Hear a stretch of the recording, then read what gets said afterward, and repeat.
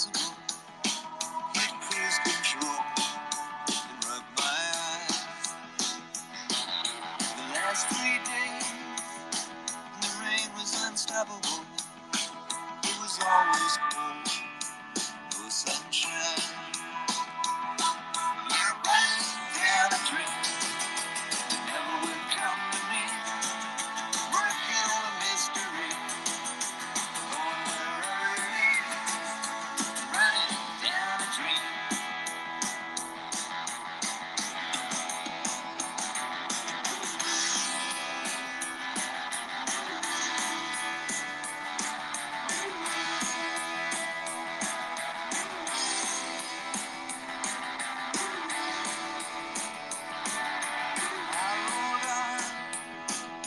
The sky grew dark.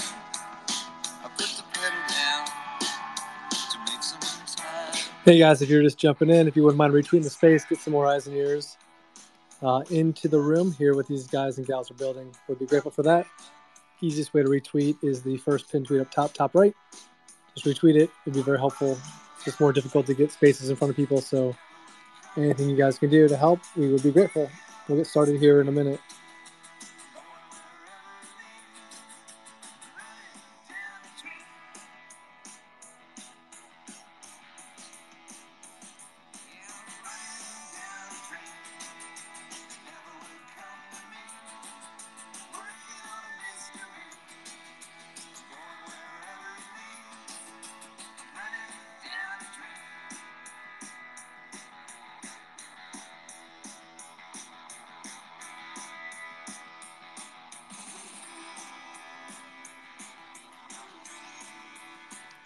All right, guys, Moon Rovin here. Hope you guys are having a swell, Tuesday.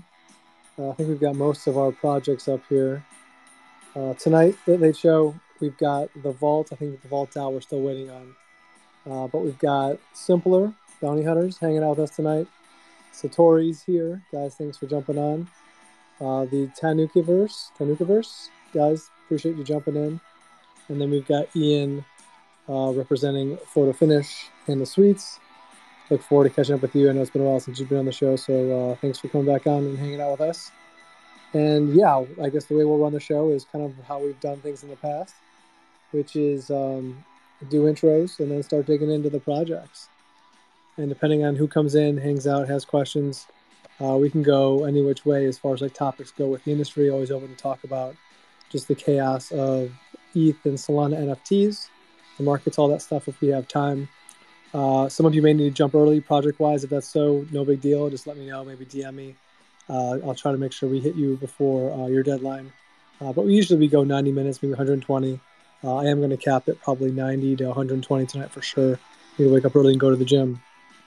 We are sponsored by NFT Folio app. I am a co-founder of that app. If you guys haven't checked it out, please do. It's the #1 NFT tracking app on iOS and Android. Absolutely free, no paywall, no NFT planned. Track your wallets, track floor prices, get alerts. There's a news feed that's in there. There's chat now that we've implemented, which is pretty cool. Mint calendars, and the list goes on and on. So NFT Folio app, check those out. Also want to give a shout out to Cheddar Black Games. They're our Gamer of the Week, creating a really good ecosystem around esports franchise. So if you mint an NFT or if you pick one up on the secondary, you can actually build out your own esports franchise, which, if you read through the white paper and all that, could be extremely valuable down the road. And they've got some games they've have been launching as well. A lot of that revenue goes back to holders. So thanks for those guys. All right, guys. So let's get rolling here. We've got 5 projects. Only so much time to kind of start digging in. So I'm going to stop talking. Let's get to the intros.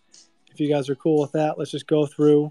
Give us 60 seconds to 2 minutes, just high level who you are, if you've minted, what you're building, maybe some of the high level key differentiators, something on the team if you want to. It's completely up to you, but something brief, and then we'll dig deeper with each of you guys. And if you've got questions for the projects in the room, feel free to request the mic come up here. It's about the community also digging in and hanging out with the builders as well. All of that we ask is try to stay organized. So if Ian's talking about the suites, don't come up here and ask about the vault. wait until we go deep with the vault. That way we're not kind of flip-flopping all over the place. Stay a little organized here. But with that, I guess I'll give a quick shout out to Chris from IMSO. Chris, thanks for jumping on kind of last minute. Good to see you, brother. I don't know if you got the kids with you or not, but feel free to jump in as you see fit. And projects, guys, if you have questions, comments for the other projects, this is a panel. Y'all can communicate and have fun together. No need to request, or throw your hand up. If you just have comments, feel free to jump in. Obviously, be polite if you can. All right, so we got the Vault, Simpler, Satori, Tanakuverse, and Ian with Photo Finish Game. Let's go in that order as far as intros go. So Vault, Dow, guys, good to see you again. Grateful to have you. Give us a quick intro. Hi, Moon Ravin. So it's nice to Good to see you, be in the brother. show after a long time. It's good to be in the show after a long time. So we have been in the show before our mint.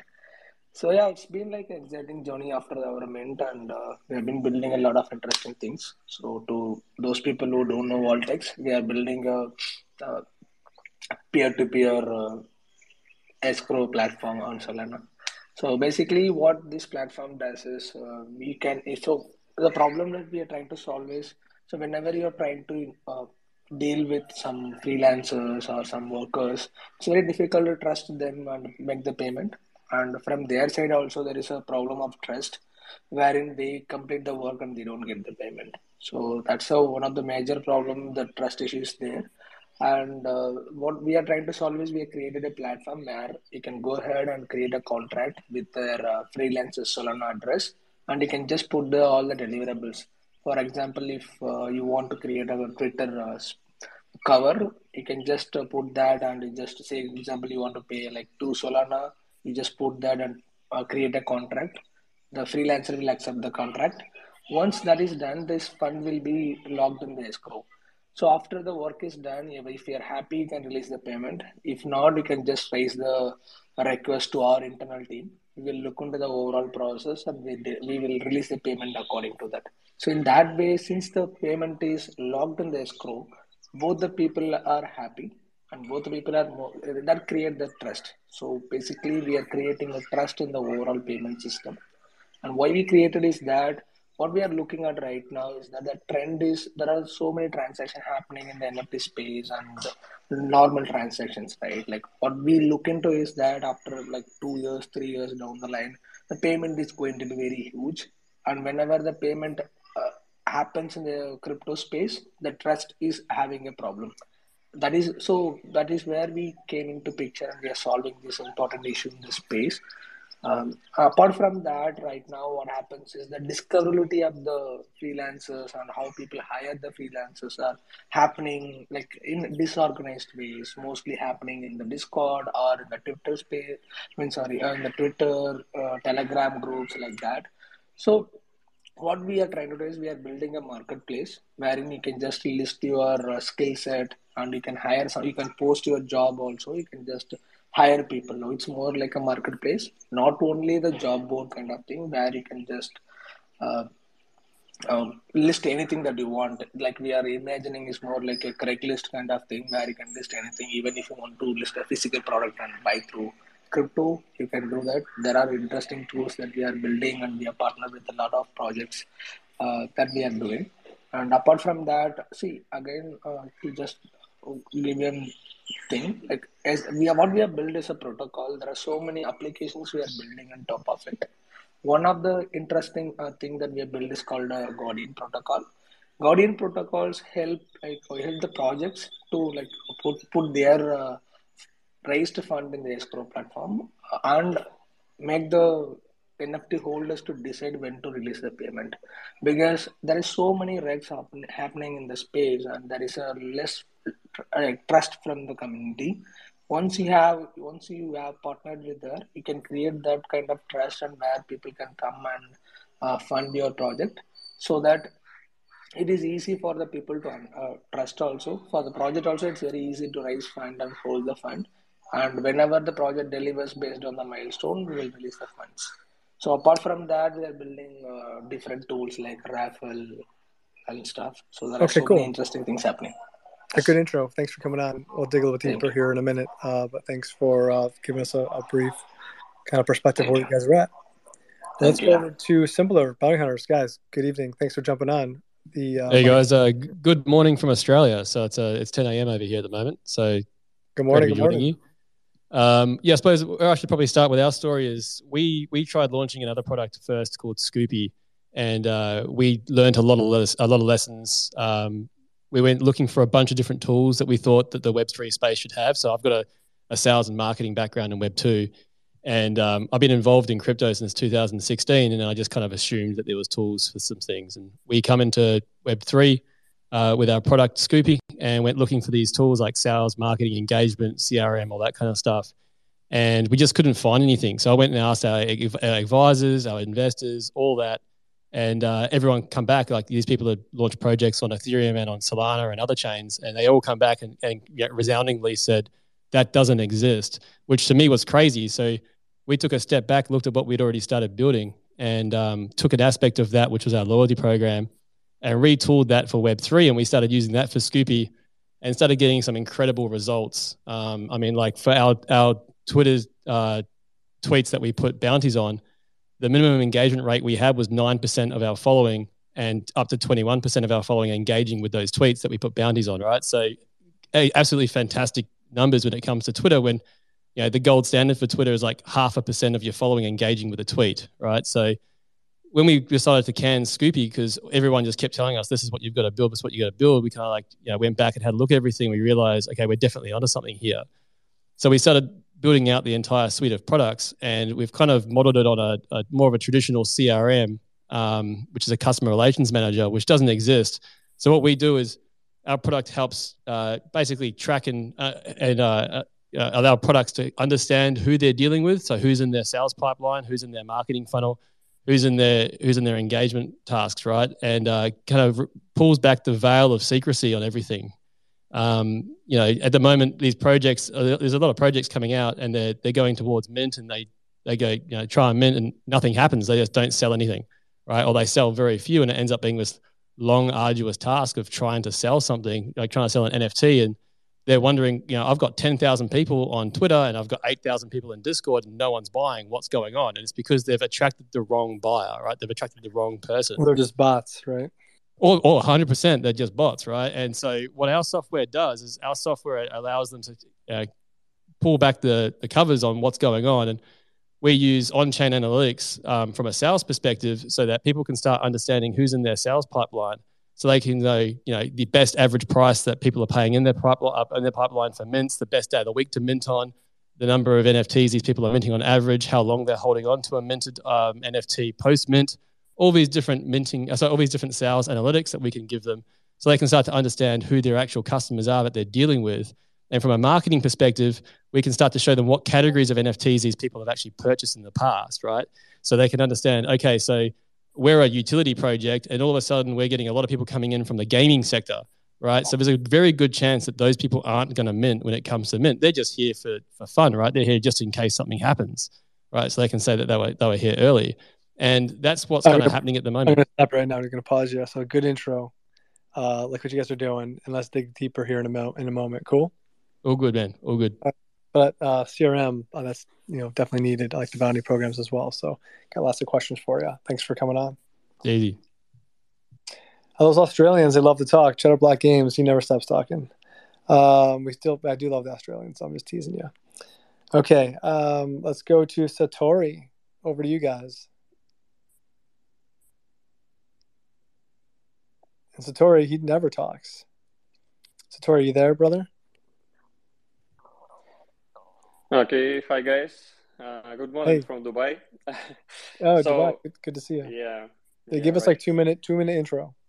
Yeah, sure. So at Satori, we stand for freedom, both in the market and mentally. Satori is the first project that allows you to order utility you would like to have. Whether you want portfolio tracker or anything else, we will bring it in case our community vote for it. As a proof of concept, we have already built Satori Labs, which is a set of tools and products that improves your trading experience.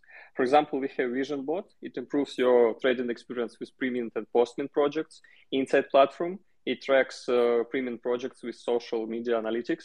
Minty platform, pre-mint platform that connects NFT investors and project owners. Also, we have Satoru Education with alpha, technical analysis, articles, and Satoru boxes with real life items and custom NFTs. We are a team of 30 people, 12 people in core team, 5 artists, 3 developers in-house. Our supply is 5,000, price near 1.4, and pre-sale will be in a week. Thank you. Where are you minting? Are you minting on Magic Eden or anywhere else? Or can't announce now. Okay. Sorry. Top secret. Yeah. Okay, cool. All right, we'll get questions for you. We'll start.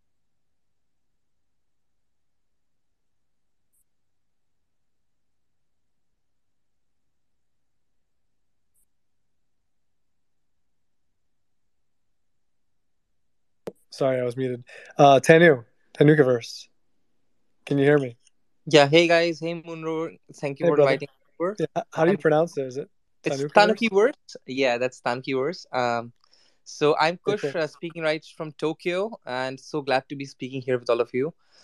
So if for anyone who doesn't know this, Tanuki is actually a real animal found in Japan, and which has superpowers shape shifting, and they have this superpower stored in a part of the body, which is the testicular balls. And I'm not making this up. This is a Japanese concept, and we are essentially making an anime IP since so I have I have been based in Japan for the past 5 years, and I've been working in the anime industry, and this is essentially an IP we are working on, a Web3 IP based on anime, and we are actually creating an explore to an economy where we're actually having the people to come and on board onto the game and have the experience of the anime and manga and know about tankis and create an ecosystem all around it. So basically, that's a quick intro about us, and we are like 9999 NFTs that are going to be planned for the people to come and participate in, and then they can actually have these NFTs to enter the game and experience how the Tankiverse would look like. So basically, we are essentially, since the Tankis can shapeshift in the Japanese mythology, what we are doing is enabling people to shapeshift from Web 2 to Web 3 through us, through our portal. And actually, whatever we have documented till now has been through the paintings and stories and manuscripts of Tanukis that existed 500 years ago. So essentially, what we are doing is continuing the legacy of Tanukis through Web3. So, 1,000 years from now, when people look down as Tanukis, they would actually come across our project and learn about Tanukis through us. So, essentially, that's what we are doing, continuing the legacy of these species for the time to come. Yeah, back at you guys. Cool. Good intro. Thanks for coming on. Got questions for you. Love to hear about magical balls. I know Ian's excited, so we'll circle back. Finally. Shape-shifting balls. Watch out. He's been reading my diary. All right, Ian, over to you. Photo finish, sweets. Give us a quick intro. Hey, yeah. So happy to be back with you again, man. It's been a while. I'm Ian Cummings. I'm the founder of Third Time Entertainment and CEO. And I've been making video games for 22 years now. So I started when I dropped out of college to start being a video game tester at EA Sports, and spent a decade working on Madden football and a few other games there. So I was the creative director of the Madden franchise, left, have been a design director and studio head at places like Zynga, FanDuel, Glue, and formed my own company in 2015. And so we're focused on two kind of major collections, I guess, that are on Solana. The first one being Photo Finish Live, which is a horse racing game and ecosystem. And the other is called The Suites, which is a sports metaverse. And happy to dig deeper into those over the course of the call. Perfect. All right, guys. Thanks for coming on, Ian. Good to see you as well. Yep. It's in the game. They still use that? I don't know. I feel like I heard someone say they stopped, but, that's like burned into my brain. It's like PTSD when I hear that. I probably heard it 4 million times working there. Yeah. As the game loads up. It's in the every game. day. Yeah, not just my TV, everyone's TV, all day. Someone's loading up. Here we go. Yep. All right, guys. Super excited to have all of you here. We'll start digging in deep right now. If you got questions, feel free to request the mic. Let's just start kind of going deep. So why don't we start with Ian, since he's up here right now, and start talking about Photo Finish and the suites. And I don't know if you've got interest in leading with either of the two. I know they're separate, but they they are somewhat aligned. Let me just give you the mic and maybe start telling us more about what's happening. I know you launched Photo Finish first. Sweets came 3 or 4 months later. But what's the latest? Where are you guys? Yeah, I usually do talk about them in that order because Photo Finish has quite a bit of a head start. So Photo Finish Live is in beta now, so it is playable. It's playable for free. Anyone can drop in to beta.photofinish.live and acquire. You get a bunch of free fake funny money, basically, and you can get a horse on the marketplace and start racing. So right now, people are racing as we're talking, probably, and you get a horse. You enter him into races, him or her, and try and win against other people. You're just trying to beat other people, trying to find races that match. It's a really pretty simple concept at the top, but it's extremely difficult to master. A lot of depth goes into the fact that as a horse owner, you've got to pick and choose the right races that match what your horse is good at, minimize weaknesses, a lot of in-depth stuff there. And then our breeding algorithm is, I think, second to none, uses real-life genetics and also adds a whole layer of depth. A big differentiator of our game is that the horses age. And so, we sort of saw this crypto boom that happened in 2021 of games. It was a pretty clear issue that no one had seemingly planned for inflation of their assets. And pretty much everything became a runaway success and then a runaway failure as the supply outreached demand. So, to us, stepping back and looking at horse racing, it already has its own deflationary pull, which is that horses get older or they get hurt or whatever. The point of being a successful horse racing owner is actually breeding generations and generations of bloodlines, not just having one horse that wins forever. So that's sort of our key differentiator. Again, it's in beta. By the end of, I don't know, I want to say October, maybe sometime September, October time range, people will be able to play for real money. So we'll start allowing stakes races and also spectators to be able to tune in and wager on these virtual races. So that product's going great, moving along swimmingly. And then the sweets came Really quick on the horses. Oh, yeah. So Yeah, go right ahead. they're not aging yet. I guess if you put a pause on that, just so people don't listen to horses while you're in beta. Yeah, the beta is a little bit interesting. It's kind of like a bizarro universe. So they are aging, but it's not the real one. So, like you start with what you've got right now. If you went and you bought an NFT Photo Finish horse ticket, he would start aging in the beta, but when the real game comes out, he resets back to, the starting age. So it's kind of like, he goes off in a parallel universe. And the reason we're doing that is just so people that are playing the beta right now are playing it to test and to learn how this game works. And so without the aging, without the breeding, they wouldn't really be able to understand, a lot of the core concepts. So yeah, it's its own little world that makes sense. Where none of it carries over to the real game, basically. Well, it's funny because VBA, I don't know if you've heard of those guys. They're doing a basketball game. Yeah, they're in beta as well, and their players are aging, and it's not going to reset. For real? Yeah. Oh, ouch. I'm like, but I think maybe you can. I'm not hurry. sure exactly. I've got a couple. I haven't played them yet. But I was thinking about picking some up, and I'm like, oh, this guy's already played 10 seasons, and they retire between 10 and 20 seasons. I'm like, well, shit. Yeah. I had a cousin of mine reached out and he said, hey, I've had this. He bought a ticket, way back when. He's like, can you just kind of walk me through how the game works? And I'm like, your horse is retired. You missed it. But it's not retired in the real game, but in the beta, yeah, he's already aged out. So wait, so I've got a couple horses, so I haven't even looked at them. They could be aged out already. Yeah, they definitely, if they're tickets, they definitely are because it's been running for a while. But again, that's all fake. And then also when people come in now, and if they come in late, we just go ahead and fix it for them. For the beta, we'll reset it or whatever, just to let you play. So yeah, that makes sense.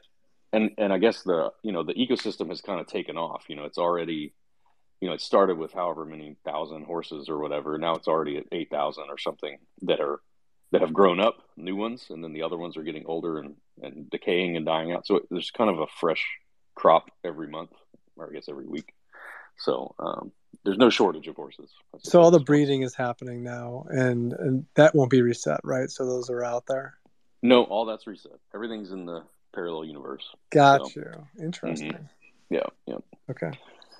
So, and can the horses just fall over dead as well? Is that like a risk? We don't do.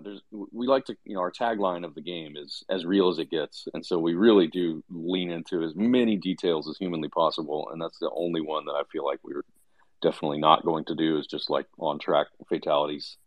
There's just no reason to do that. We do have injuries, and if you don't treat your horse well, you race them too often when they're tired. Those injuries can get worse and worse and worse to where they almost become career ending. They come to the point where it's like you got to wait a whole season for him to recover. Maybe it's not worth it. But we're trying to not make that so punitive. Again, that's one area that's like that's not everyone's favorite part of the sport. So we're going to try and keep that out of it. How long does the season last? In the real game, they last 4 weeks. Okay, cool. In beta, it's only 1, so everything's super fast in beta. Yeah. Okay. Yeah. You said like Q4 at some point in time. Is there a date set, or is it kind of just gray? We haven't set it yet. I mean, so much of this stuff actually works. So like on our development side, every morning we try to race and we gamble against each other. All that's working on our side, but there's just a lot of legal hurdles. And, like next week I've got to meet with attorneys in the UK and make sure that we're clear to do all this stuff. So there's a lot of like kind of overheady things to stay above board. People that don't know about me or about the project, that is one differentiator as well. We've been in the industry a long time, and we're not trying to do this like, hey, let's just hope no one finds out. We are taking venture capital money, and we're trying to be very much above board, set ourselves up as an acquisition target, not trying to be, sort of like hidden in the gray area of Web3. Got it. All right, so I do want to dig into the suites here in a second. I want to give a shout out really quick to Frank Osteen and Dramatic for retweeting the space.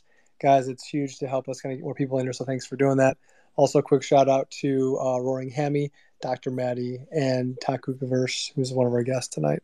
Retweeting the space if you would. It's the first pinned tweet up top to the right. Help us get more people in here, see what these guys are building. We would be grateful. Okay. Before we move on and talk about suites, NFT boy, did you have a comment question for Ian on photo finish? So, what's up, Ian? I'm glad you're coming up here and doing this. It's amazing. I wanted to ask you, because I don't know anything about the project yet, but you guys have the whole game ready? So, I'm kind of living under the rock here. So, in terms of this thing. Yeah, it's ready. So if you go to beta.photofinish.live, there should be people racing right now. It is a little bit late. It depends, but yeah, you can enter a horse into the race. He'll be retiring. He'll be aging. He'll be getting injured. All that stuff is there. And yeah, we've had events where we had some of the top influencers all race against each other back in July. So yeah, the platform is in great shape, and it looks amazing. I think our simulation. Again, going back to the sort of backstory, like we've been making horse racing games for going on 7 years now. So we just have a really big head start in this area. One thing I totally forgot to mention, even like our simulation is what they use on NBC, like on the Kentucky Derby when they show it in the live broadcast. So, we are legit. We've been around a long time. This Solana space has been super interesting for us to kind of find our way through because we're just builders, and we're just trying to, make stuff. And so I've been trying to really make a measured effort lately to kind of show up in these spaces and be like, hey, guys, we're legit. Get to know some people, and not just our community is amazing. But, I think just basically expand our reach a little bit more. So, yeah, it's interesting that you never heard of us. Most people haven't. And we're a hidden gem. So congrats. You found us. I appreciate you, man. Thank you for answering that. Yeah, no problem. Jason, quick question for Ian. Yeah, what's up, guys? So I actually have a question for you. IanComics.sol. Ian. Is the game kind of like Zedrun? It's got similarities. I like to say that Zed is like us. Again, we've had a game out since 2015. We've had horse racing games out for a really long time. We built 2 of the most successful mobile horse racing games ever.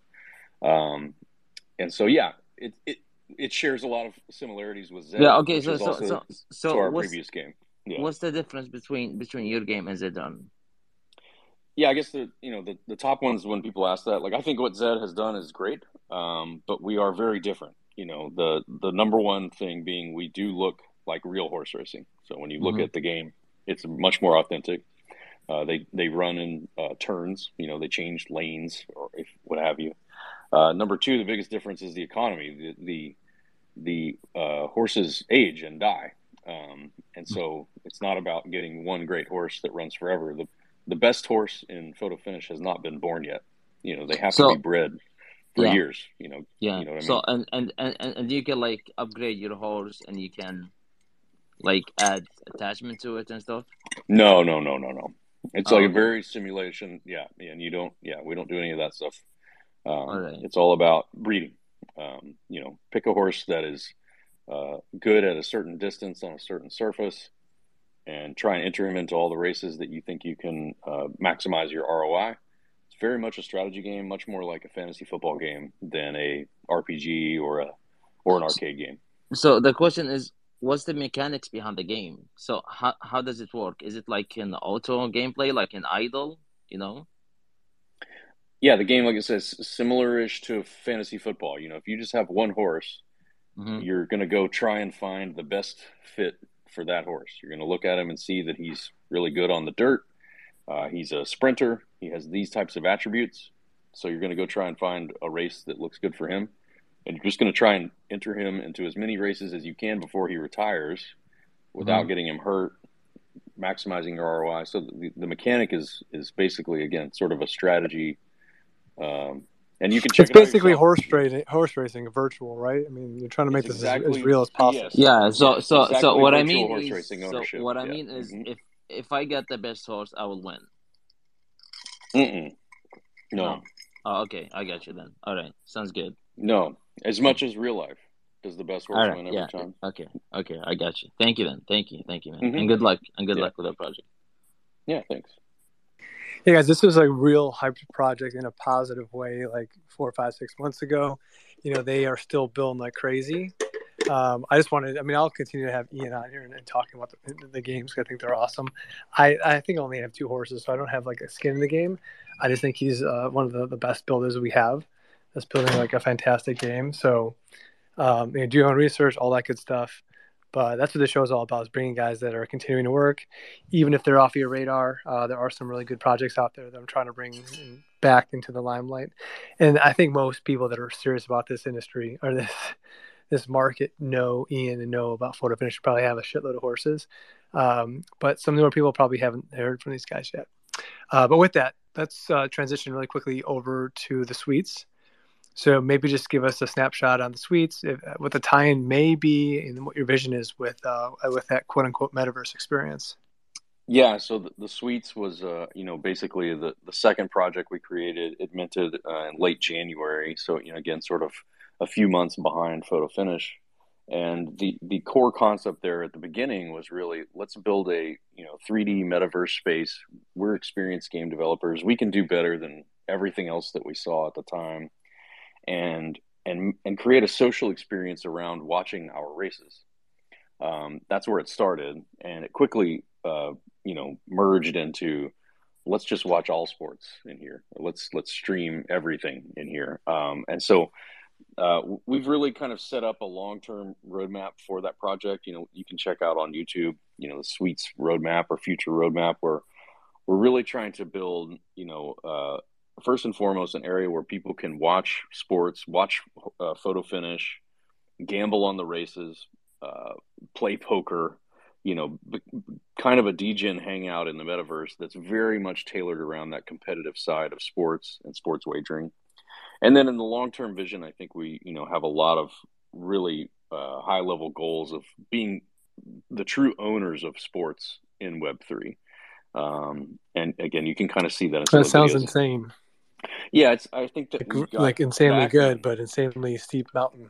It's going to be a long journey, and that's been the big learning, of course. Being here in this space is just how short everyone's attention span is, and it's been amazing to build alongside of the community, but then at the same time, just the sort of the impatience when floor prices are dipping, around the world, and everyone's bags are hurting, myself included.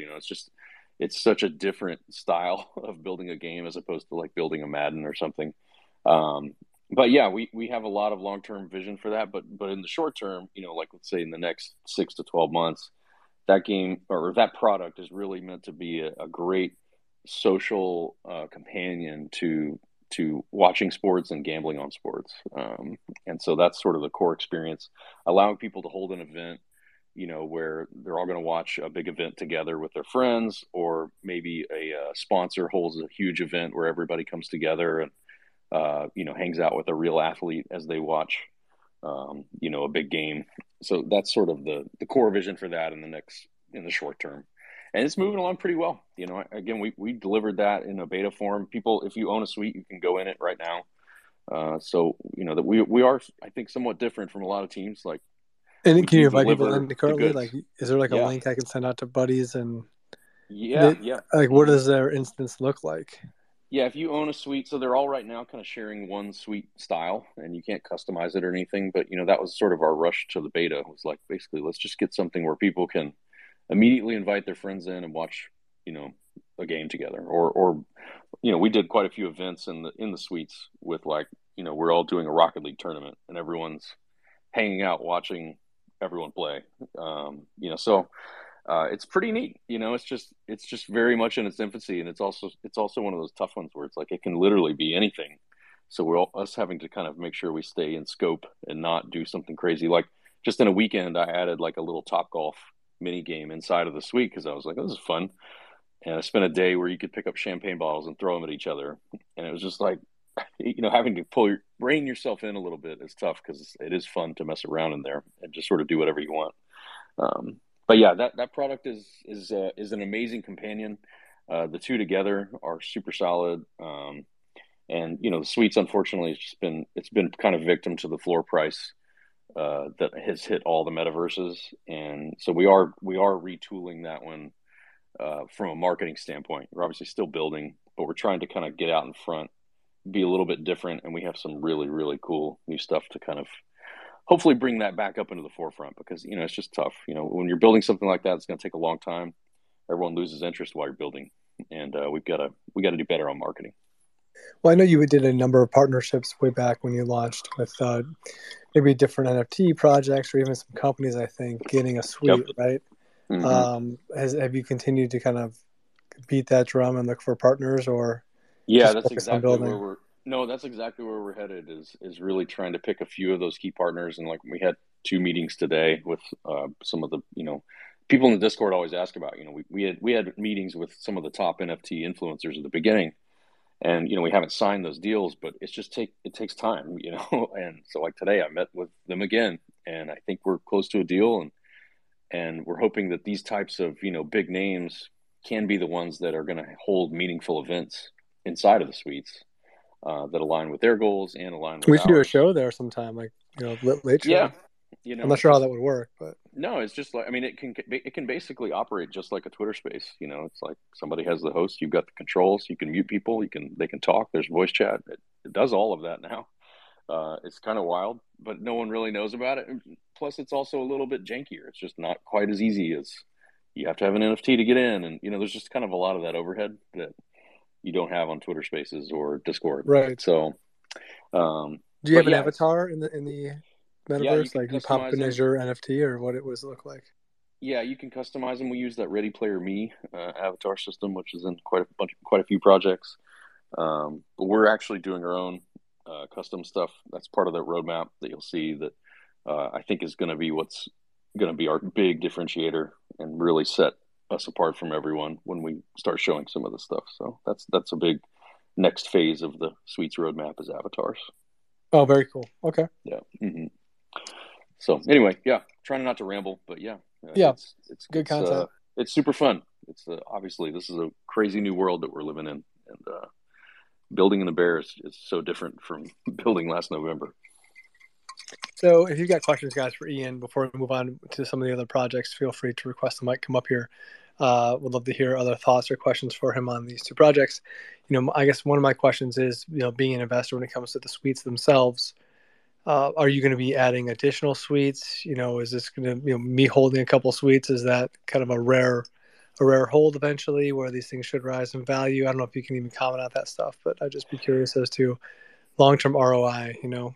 Yeah, I mean, to me, like, if you look at the roadmap, it does hopefully help explain. If you watch that video, which was relatively short, me walking through it. No, we don't plan on like diluting supply or anything like that. And the idea for me is that a metaverse, for it to work, especially in sports, it has to be open to as many people as possible. It can't be NFT gated. And so my hope is that we do create an experience that people can drop in with no friction on the web, on mobile, everywhere, and drop into this sports, world that is alive, a GTA of sports, so to speak, and just hang out, pick up basketball, play whatever kind of mini games, do whatever it is to earn these free tokens type of thing. And then if you really want to get to the next tier, that's the suite owners. If you want to gamble on sports, if you want to have a poker game, if you want to host an event, the suite owners are the ones that have that sort of premium real estate within this world. And so they're kind of at the top of the pyramid or the food chain, so to speak. So that's the idea, is that, if we build a world where there's a million people flowing in and out, then the 4,500 or 5,000 suites will actually be really, really ultra premium. So that's my hope. Pulling up Guz, he may have a comment question for you. Guz, you got a quick thought for Ian? Guz Gotti, are you there? Almost. All right. Well, Guz, if you got a quick comment, feel free to jump in. Otherwise, I do want to ask Ian just final thoughts, anything you want to share on either projects or final comments of things that maybe we didn't ask or cover. I feel like I covered a ton. I mean, obviously, thanks for having me up, and give us a follow on Photo Finish and on the suites on the two, Twitter accounts, and we're trying to get better and better and better at marketing. Hopefully, if you're sitting here listening, will hopefully learn that we are one of the top tier teams, the most veteran team around, and we love the space and we love hanging out with our community and just, building. So yeah. Just love to have new people join, and our community is super helpful. If you drop into Photo Finish and you have no idea what horse to buy, there's tons of people that will help you through that decision and help you become a profitable, hopeful profitable horse owner. Even though it may feel overwhelming, it's actually not. It's relatively straightforward. I got one last question for you. Number of beta testers. How many folks are actually playing or in there in the grounds? So I think there's I want to say there's 2,500 unique holders of tickets, and I think around 1,800 were converted, and then we've had about 1,000 to 1,500 that were sort of in the closed beta that were actually playing regularly. That's come way down now, but at the beginning it was in that 1,000 range of sort of the very first set. So we were pretty pleased how many people kind of came through, and there's nothing on the line in the beta. There's no. It's hard to say because there's people here listening. There's no reason to play the beta, other than obviously these guys are trying to get alpha and get an edge for the real game. But there's nothing on the line. Long term, So they are getting a leg up, I suppose. They're getting used to it. They're making their own strategies, finding their own lines. But winning races doesn't win you anything. So now. Right, but you're basically practicing for the real game, which makes sense. Yeah. Cool. Mm-hmm. All right, man. Thank you. We'll keep running through. Feel free to hang in, ask questions, all that good stuff. But appreciate your time. Yeah, no problem. All right, let's roll over, guys. This is the Late Show. We just heard from Ian with Photo Finish in the suites. We've got the Vault DAO, Simpler, Satori, and Tanukiverse to go. So we'll keep rolling hard. Let's go Simpler. Simpler, over to you guys. So I'm intrigued. I mean, one of the things I've talked to Community 3, who I'm sure you're aware of, maybe similar, maybe different from what you guys are building out. The whole CRM piece is a big opportunity for anyone that kind of figures that out. But yeah, why don't I kind of give you the mic and give us a little bit deeper dive into what you guys are building when it comes to CRMs and bounties and all that stuff, and just how powerful it will be for the ecosystem. Yeah, no worries. So Spoon likes to call us Community 3 on steroids. So it's I don't like that as much because we're attacking the same idea and the same mission just from a different angle, and they're going more enterprise level customers, and we want to try and build something that's self-serve and everyone can use, no matter how big your team is and how much money you have, really. So that's kind of our mission, is to just enable founders to build better projects. And to begin with, our CRM product's going to be free to use. So that will help you track, different interactions from different customers across different platforms like Twitter, like Discord. Creates a contact card, and you can start seeing their interactions with you and your project. And that way you can start building up an idea about who's actually in your deal flow, who you're actually kind of like attracting into your project. The Sales Hub is something that we're using right now for our own project. So that handles all of our access lists and our sales funnel, right? So we've created different access lists. So you got the white list, the pre-sale list, and the VRP list. And we set different tasks for each of those different lists, and they're sequential. So you start off with the white list and you end up at the VRP list if you complete all the tasks and bounties. And then the reason we've done that is really by the end of it, is the people that are the most evangelized that are going to get to the VRP list. They're the most likely to actually go ahead and purchase a bounty hunter. So they've gone through and they've read the light paper, read the website, they've watched the videos of what we're doing, the demo videos. They're going to be our best kind of, ambassadors to go out into the marketplace and start going into other people's Discords and talking about us and getting us in front of it, new projects coming through. So that was really important to us to try and come up with a way of incentivizing not just community engagement, but also community involvement in our go-to-market strategy. So that's kind of like the beginning of the sales hub. But building on top of that, we also added in a collaboration manager, and the collaboration manager really streamlines the job of projects trying to onboard collab managers. So I don't know if anyone here has ever been into a project before or had their own project. You get like 50 to 100 people a day coming in and asking to be some kind of collab manager for you. Can I get some whitelists? Can I do this? Can I do that? And it creates a lot of admin on behalf of the project. Not only actually giving out the collaboration whitelists and all that kind of stuff, but also adminning it coming through and giving out those roles and all that. So what we created on our side was a streamlined process so that you could create the collaboration, you could approve them as they come through. So they just fill out a form on the website, you approve it, and then everything is kind of handled by default. So the tasks, the rewards, the commission structure for the collab manager, all that is handled automatically. So there's no sit there and fine tuning stuff like that. So the collab manager just gets a link that they give out, and anyone that signs up via that link is then affiliated to their account. So we know exactly where that person come from. We know who to attribute any sales to, so we can pay out the commission structure to that person if there is one, and a whole bunch of different things around that. It just simplifies the entire process. We haven't got to have someone sitting in Discord looking at a proof channel and people coming in and going, "Hey, look, here's photo proof of me following you on Twitter, and I'm from X, Y, and Z DAO," right? Like you don't need to do that. It just handles it automatically. As soon as I join Discord, but like, okay, that come from this person here, boom, there's a role, right? So it's just easily done. Ian, you got a quick question for Simpler? Yeah, sorry. Can I use this now? No, so we're our own first customer right now, and after our mint, we'll be opening up a beta test program. So depending on when you're minting, for sure, you can join the beta program if you want. But if it's any time soon, then unfortunately, no. Well, yeah, even for projects that have already minted, right? This could be pretty valuable, it sounds like.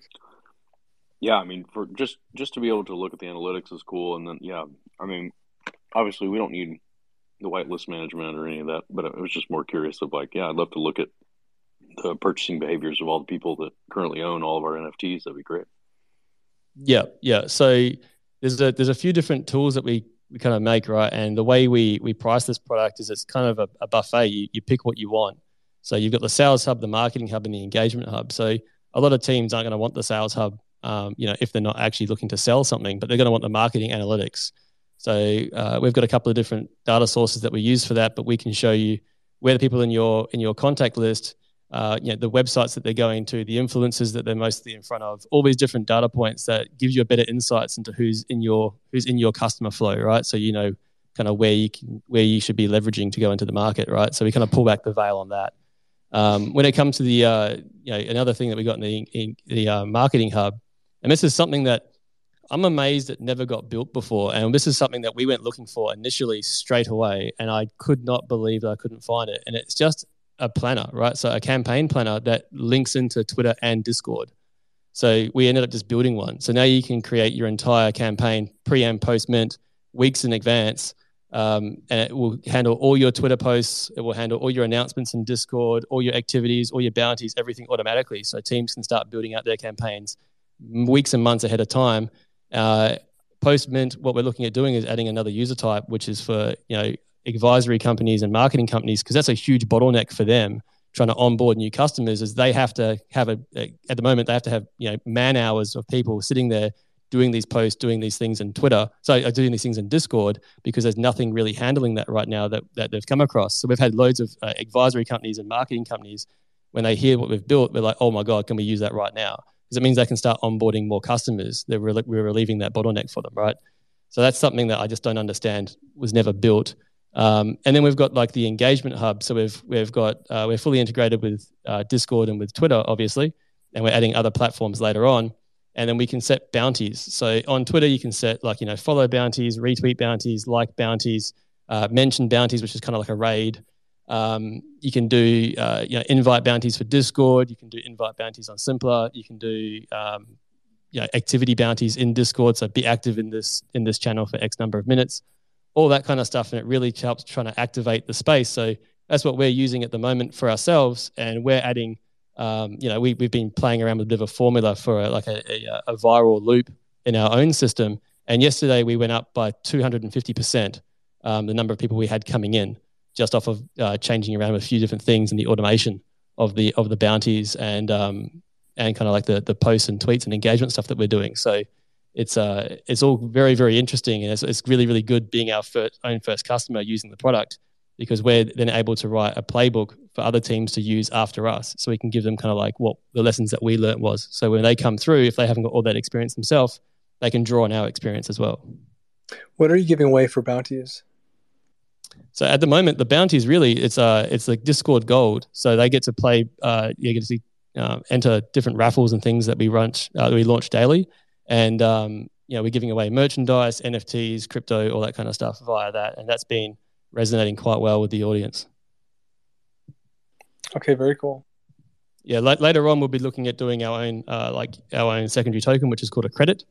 So when you stake a bounty hunter, you get a credit, and obviously teams can go buy a few bounty hunters, stake them, and then use the credits to reward their audience for completing bounties. As far as like the mint timeline, how far out are you guys? A couple of weeks.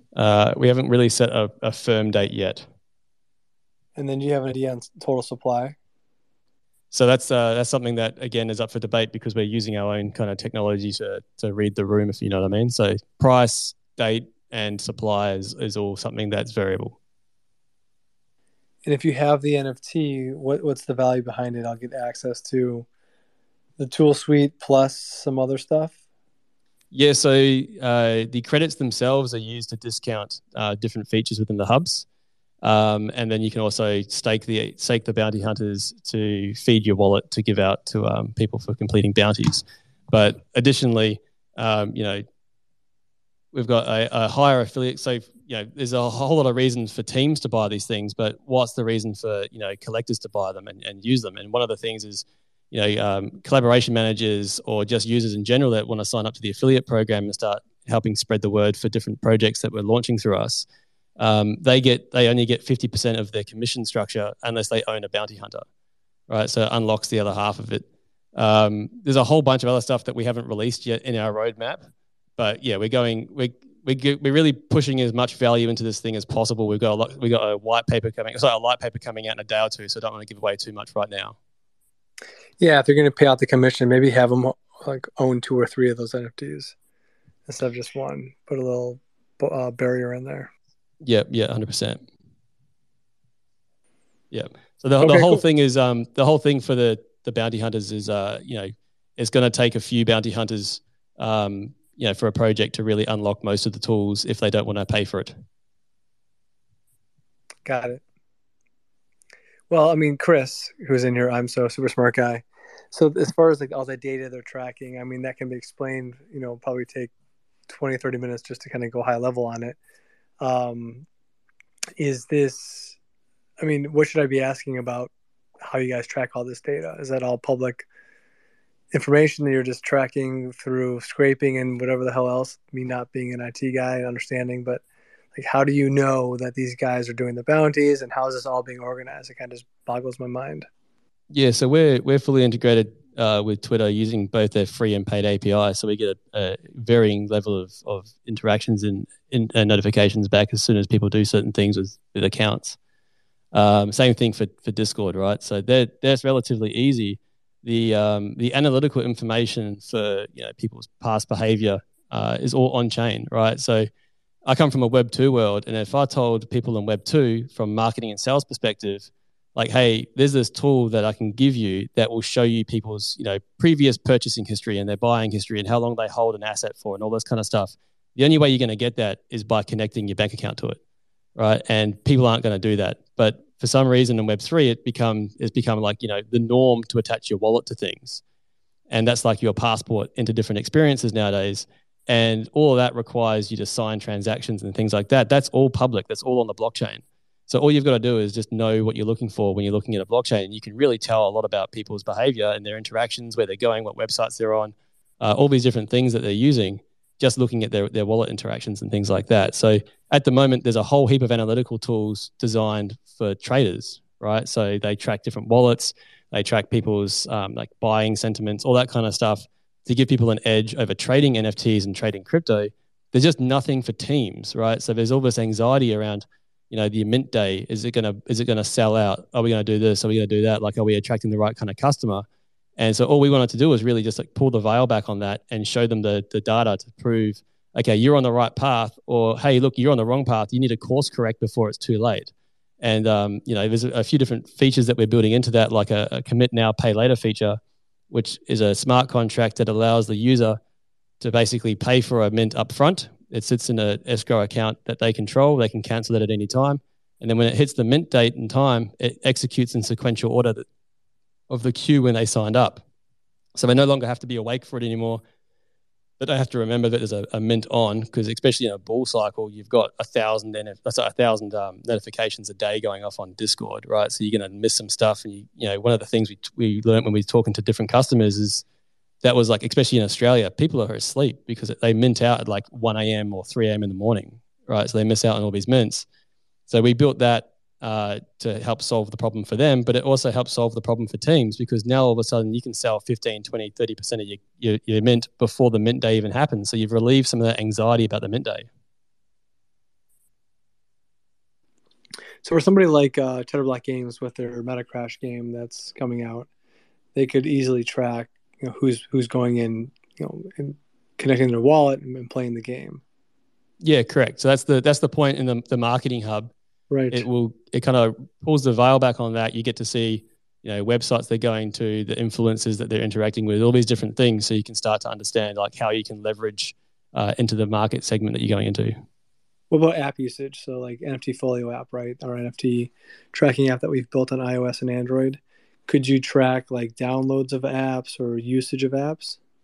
That's not something that we've thought about at the moment. I suppose.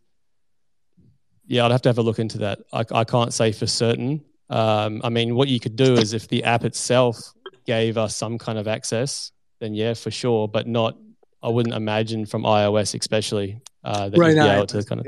Okay. Yep. Interesting. Could be something there. All right, guys. I think I've got a pretty good grasp on what you're all building. Anything that you didn't hit from the product suite that you think is important?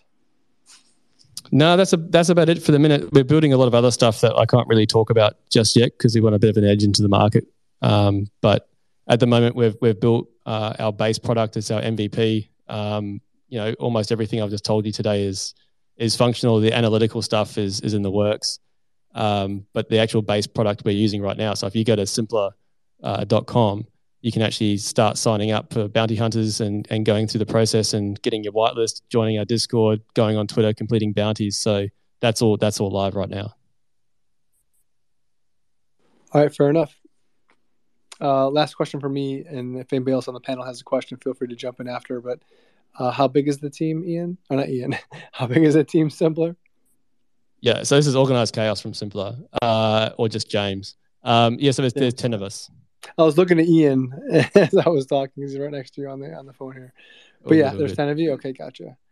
And then have you done like a funding round? Yes, we did a family, friends, and fools round at the beginning of the year. So we've been living off of that for the last 6 months or so. What'd you raise originally with those guys? 400. Okay. All right, good. So you probably do a round at some point if all goes well with your own self beta test. Yeah, correct. Yeah. Okay, cool. Ian, you had your hand up. I don't know if you were just waving or if you had a question before we move on. He beat me to it. I was going to ask for funding. Okay. Cool. All right, Simpler. Thanks for jumping on. We'll have you guys on probably closer to Mint as well once you nail that down and maybe kind of talk about any other surprises you want to throw out. So thanks for spending time. All right, y'all. Thanks for hanging in. That was Simpler James, a.k.a. James. We've heard from Ian over at Photo Finish and the suites as well. We've got the Vault DAO, Satori, and Tadakuverse to go as well. If you've got questions, comments, feel free to request the mic. Thanks for hanging out with us tonight. The show is recorded as always, so if you need to hop, come back to it later. It's going to be there for you for the next 30 days. But with that, let's move on to the Vault DAO. Guys, good to see you again. Thanks for coming up. You gave us a quick intro, just talking about the kind of the P2P vault. So kind of making trading or transactions safe for people in Web3, which is awesome. You mentioned like a Guardian protocol, which I want to learn a little bit more about. But high level, to me, it's pretty simplistic, right? You're kind of connecting A to B, and you are helping them have a transaction in a safe way. It's like safe sex for Web3. Anything else? What else would you add to the story? Yeah, exactly. So that is our primary point, right? Where we call this whole crypto space as a trustless system, and definitely even in the trustless system, you need to have some trust to deal when you're dealing with anonymous people, right?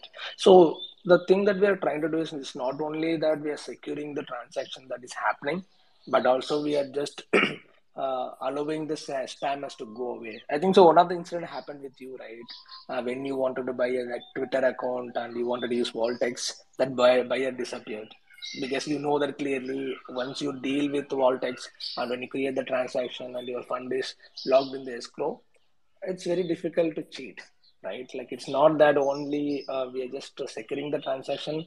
We are just trying to remove the spammers and all across different places. If this particular transaction happened outside Voltex, definitely there is more chance they were cheated, right? So that's the primary motto that we are trying to do, like where trust is the important thing that we have in the real world. But since we are dealing with anonymous people and we don't really know how it happens, so we are seeing there are a lot of scope for this building the trust in different places. So there are different projects doing a different way, and escrow will be the main part of this trust and moving forward. That's why we call it as a Voltex protocol. And this protocol can be used wherever there is a trust lacking, right? For example, right now, as I said, we are talking about there is a trust lacking between the project and the community. That's why we introduced the Guardian protocol. And there is a issue like where the small fundraisers and the community, then we are trying to, there is one project who is trying to build a crowdfunding platform using our protocol. So our protocol can be used in multiple places. Or we are imagining, even again, if you look at, we are trying to consider this more like Web3 payment gateway, wherein so if there is a e-commerce platform where you're going to buy a product, you are not sure whether they will deliver the product when you make the payment in crypto. But if you do it in the real world, you can just claim like you can talk to the people with the PayPal or someone else. But in crypto space, it's very difficult. Now what we are trying to build is we are building a payment gateway where you can just create like you can make the payment and payment will be in the escrow until you receive the product. Once you receive the product, you can release the payment. Like that, if you look at all the areas wherever the trust is the issue, Vortex protocol can be used. There is so many applications we are building on top of it. So yeah, trust is what we are actually trying to create in the space, which is much needed. I got questions, but Ian, your hand's up. Why don't you go first? Yeah, I guess mine was sort of like, how do you make money? And then are you doing a mint or something? Or is the community somehow aligned with you as well? Just if you could talk about that. Yeah, so we have first thing, so we already done the sale like 3 months back. So we have a huge community which is supporting us in different ways.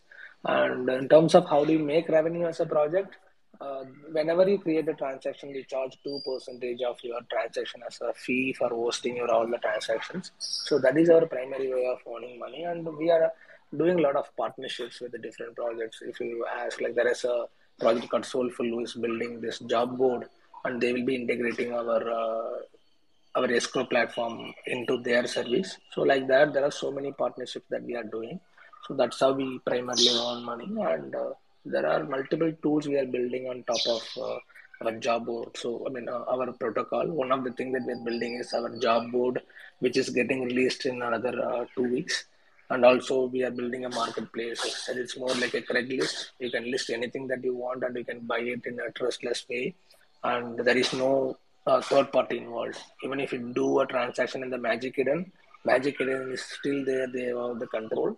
But the platform that we are building as a marketplace is more like fully decentralized thing that we are building. So that, like that, we are building different tools. That we have a DAO tool which is helping the DAOs to host a voting system for the NFT holders to get the opinion on the major decisions. There are so many tools that we are building, which is bringing revenue to our project, and obviously we have a revenue share with our community, the NFT holders. So as far as I'll come back to you in a second, Ian. What does usage look like right now on VaultX? So you are asking about traction, right? Say it again. So what are you asking? You are asking about yeah, like the transactions are like how often okay, so, is so like the usage right now happening is mostly for the NFT holders, and there are so many projects who is using our tool to make the payment to the moderators and freelancers kind of thing. That's our major utility right now, and we are trying to build a different features on top of it actually. So, but primarily it is NFT transactions and also payment to the people those who are working with the different people. So that's a primary how people using our tool. In terms of how kind of revenue that we are generating, we did close to like 50K worth of volume transactions in the platform in the last 1.5 months. Okay. So and actually still we are there is so many tools that is needed for the people. And primarily this is how the transaction looks like in the last 1.5 months. Yeah. So 50K in transactions, you take what percent of the cut? 2%. Oh, 2%. Gotcha. Okay. Yes. Ian. Yeah. That was going to be my question. Is like, so that's like $1,000. You know, how long can you sustain? And do you foresee this being people paying their employees through this? Which, if that is the case, then of course you're going to be able to hit 50 million or some huge transaction volume that you can actually do sustainable. But if it's sort of like NFTs, like small transactions, 2% feels like it's going to be rough on you guys. So I guess, what do you think your total addressable market? I hate to ask those questions. I'm really not a corporate person, but do you think it's going to be this is the way that people pay all their employees? This is the way that people do $1 million deals, in which case you can make a lot of money, or no? What do you think? Yeah, so actually how I am looking at it, so as I said, what we have is a base protocol, right? Like that is like you have your mobile in place. Like we have something called apps, Voltex App Store, where there are so many people building application on top of our protocol, and that's what we see is more like a way to bring more revenue to our project. For example, one of the things that we are building is called a job board, where so there are people who is having buy and sell and hiring people is also very difficult. There is no clear cut platform where you can go and hire someone, say kind of artist. Mostly it happens on the Discord level or Twitter. Now we are launching that job board where as a project you can go ahead and list like just post a job that just like you do it in other places, right? Like Indeed and stuff. So like that when you post, you have to pay Vault for the job post, and when you also apply for the job, you have to pay Vault. So unlike that, there are so many applications we are building on top of it. That is going to be value generated when the protocol itself, the platform that we have right now, and we are seeing that adoption will come with a lot of utilities. One thing is a job board, other thing I talked about the marketplace. The other thing we are doing a lot of other projects where we are doing with this um, they are doing a lot of job boards, and we're trying to integrate our tool with them. And also we build a guardian protocol where we charge 2%. Say example, in that level, if you see if a project raises like 1,000 soul, and if you charge 2%, that will be huge enough for us to generate revenue. And that's how we build a guardian protocol. So I think apart from the base protocol, the tools are going to generate a lot of revenue.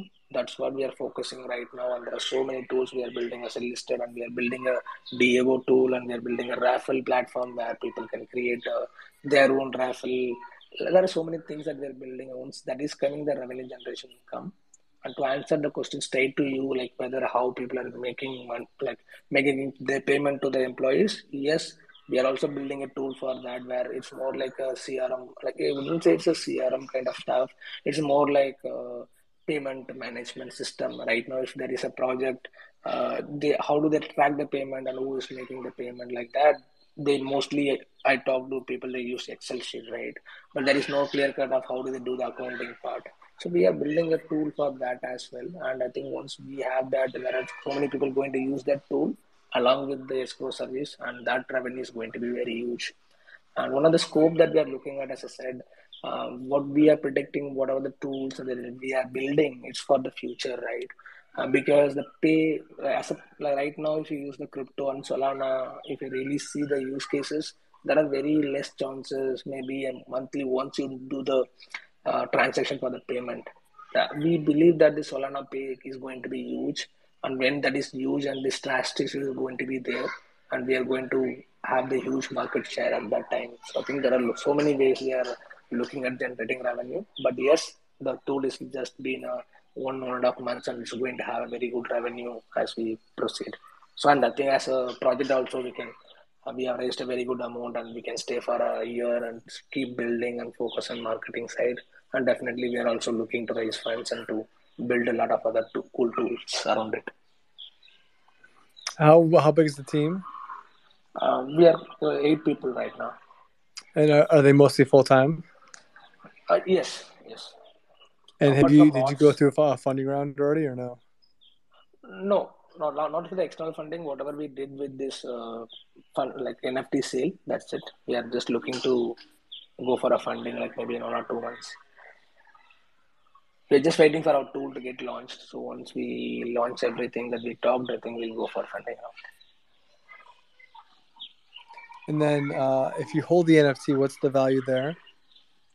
Okay, so right now we have a staking platform where you can go ahead and stake the NFT and keep collecting Vault. And Vault will be our major utility token, right? Whatever the tools that we are building, the value is going back to the Vault. As I said, for example, for the job board, people have to buy and use the Vault token to list their job and also apply for the job. And whatever the Vault that we are generating, that we will be burning kind of thing. So it's more like the value generation is going to transfer to the token, and the more tokens that you hold, the more value you're going to get. And being an NFT holder, you can stake and on the vault token. That's how the value is being distributed. Okay, got it. Yeah. All right, guys. Well, good seeing you again. Thanks for coming up and kind of breaking into the story. Yeah. Anything that Yeah. we didn't cover you want to make sure you hit? Yeah, so that's what primarily like we are building a lot of interesting tools. The one thing that if you want to tell the community, like we are building a lot of pieces separately right now. We have different tools and partnerships like that.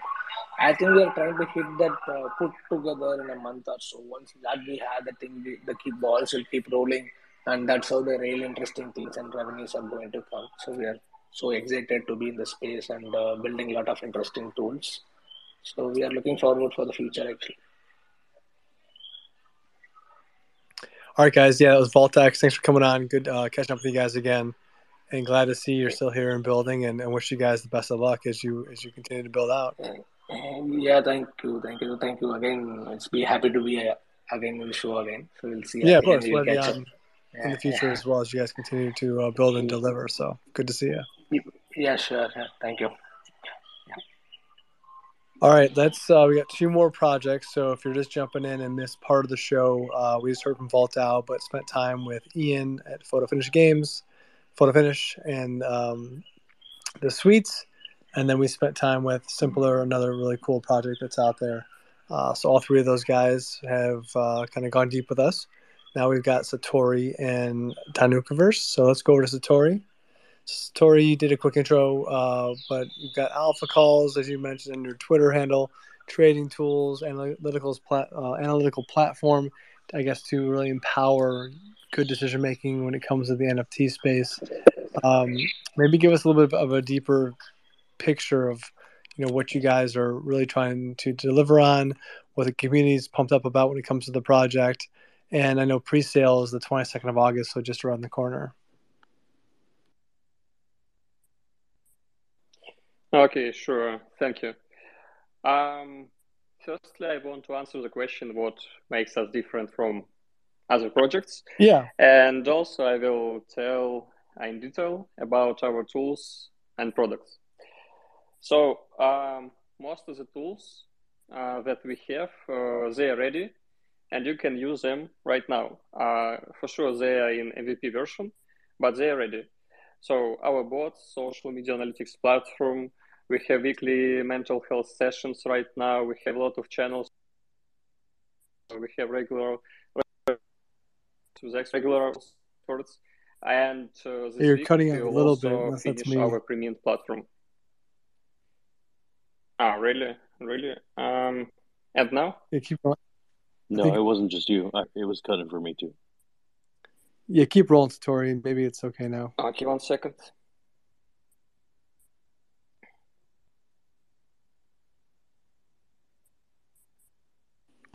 You're still there? Just getting closer to the Wi-Fi. Okay, I just reconnected. Might be better. Yeah, go ahead. You sound fine. Roll with it. Satori.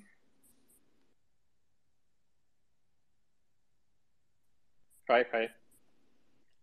Okay. We got you. Are you back? Now? What about now? Can you hear me? Oh, you're cut out. Now I can hear you, yes. Oh, okay, great. Finally. I don't know what it was. So, currently you can use most of the tools we have. All our bots, social media analytics. We also have weekly mental health sessions. We have a lot of channels with alpha articles. This week we will also finish our premium platform. So, next is about our tools. For example, our vision bot, I mean. So it sends new promotion projects on early stage. For example, it found Soul Swipe when they had just 100 followers, and has already sent more than 30 different projects as well. Also, it gives pump and dump signals of post-mint projects in real time. So I think it's the first trading bot that gives such signals, and it allows you to buy the project at the beginning of pump and sell it before the dump as well. And I think Vision will change the whole game with alpha calls on Solana, especially after we will make this bot trade NFTs automatically for you. Second tool is Insight. Does it actually trade for you, or just gives you alerts basically? Currently, it gives you signals, but later, after we gather more data, it will be able to trade NFTs for you as well. Second tool is Insight, tracker of pre-mint projects. So currently there are no trackers of pre-mint projects with social media analytics that we have. So for example, it allows you to see follows from influencers, amount of organic audience, Twitter mentions, and lots of other things. And you can use it right now as well. Later, we will add the such metrics as the Discord activity, and you will be able to see whether the Discord is botted or not, for example. Also, we will add predictions on mint, audience crossing. So, for example, you will be able to see amount of OK beers following some pre-mint projects, and lots of other things. So our goal here is to make #1 tracker of pre-mint projects. Next is our platform with raffles that will change the way projects collaborate on Solana. This platform allows pre-mint and post-mint project owners to raffle whitelist, NFTs, anything. So, for example, you can create a raffle that require Discord and Twitter follow, one Solana on balance, and ownership of a Key Beers NFT, for example. This platform will allow to make cross raffles between different projects or even influencers and projects as well. It will have SMS email notifications, analytics for each project, and a lot of other things. And it will be free for raffle participants and will require a few NFTs to launch the raffle. Also, I want to tell you about Satori Education. It's a set of material about Web3 that we will give to our holders for free. So for example, regular technical analysis, NFT courses, articles, voice calls with experts, and for sure, alpha calls from the team of our 5 alpha callers. And I think we will hire 5 more after mint. So we are launching Satori Education to improve trading experience of our holders. The last thing is development hubs. So at Satori, we want to build a community to come up with products together with community and build them with help of our team of developers. We have already gathered several ideas like portfolio tracker, Twitter chatbot, and these products will be available in Q4. But the main idea here is to build something together with community. So it's we will add new products to our set of tools regularly for years. So this model allows us to consistently offer great benefits both for B2B and B2C clients for years. B2C clients will get access to all our products as well as airdrops of Satori boxes with real-time items, custom and cross collections. By the way, we are already working on future cross collection with another big project. And B2B clients will be able to integrate all our bots, meditations, Satori calls, Satori Education to their community as well. So yeah, that's it. You guys have a ton there. There's a lot going on. All good, obviously. It's in the empowerment project for sure, and information overload, which is not a bad thing, but just a lot of resources and content that you're building out. How big is the team that you have currently? So we have near 30 people in team and 12 people in core team. We have 3 developers in the inner team and 2 more in outsource, 5 artists, a lot of collab managers, sales, product development, so lots of guys. Yeah, most of the people in team. How do you plan to make money off of the project long term? It's a good question. So we can not only offer our NFTs, which will be sustainable for sure, because we will constantly add a lot of new products, make new cross collections, a lot of other things. But main funding source will be a Web3 subscription. I think it will be a Web3 subscription model. And we will integrate all our tools, like set of tools, Satori Labs, to other projects, to other communities. And it will bring a lot of value to other communities as well.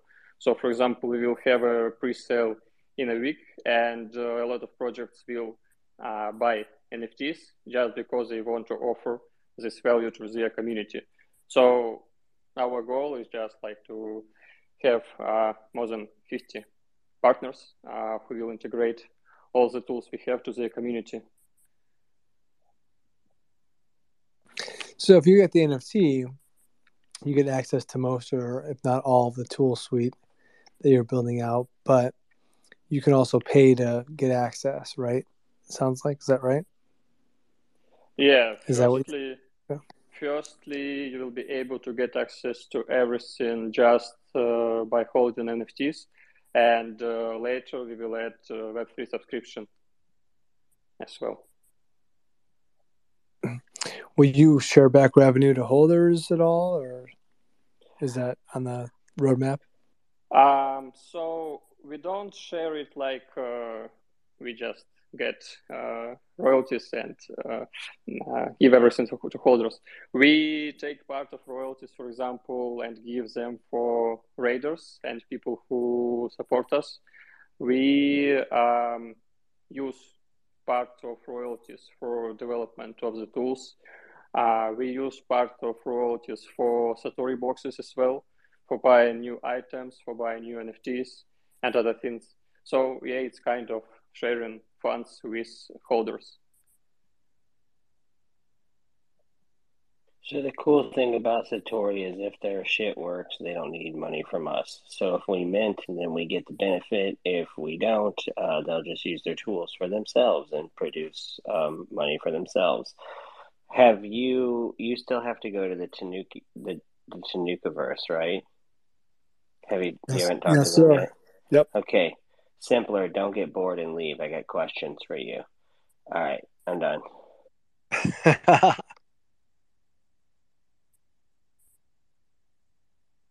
Let's go to the Japanese folklore. They seem funny as fuck. They have golden balls all over their fucking Twitter. Satori shit's elite.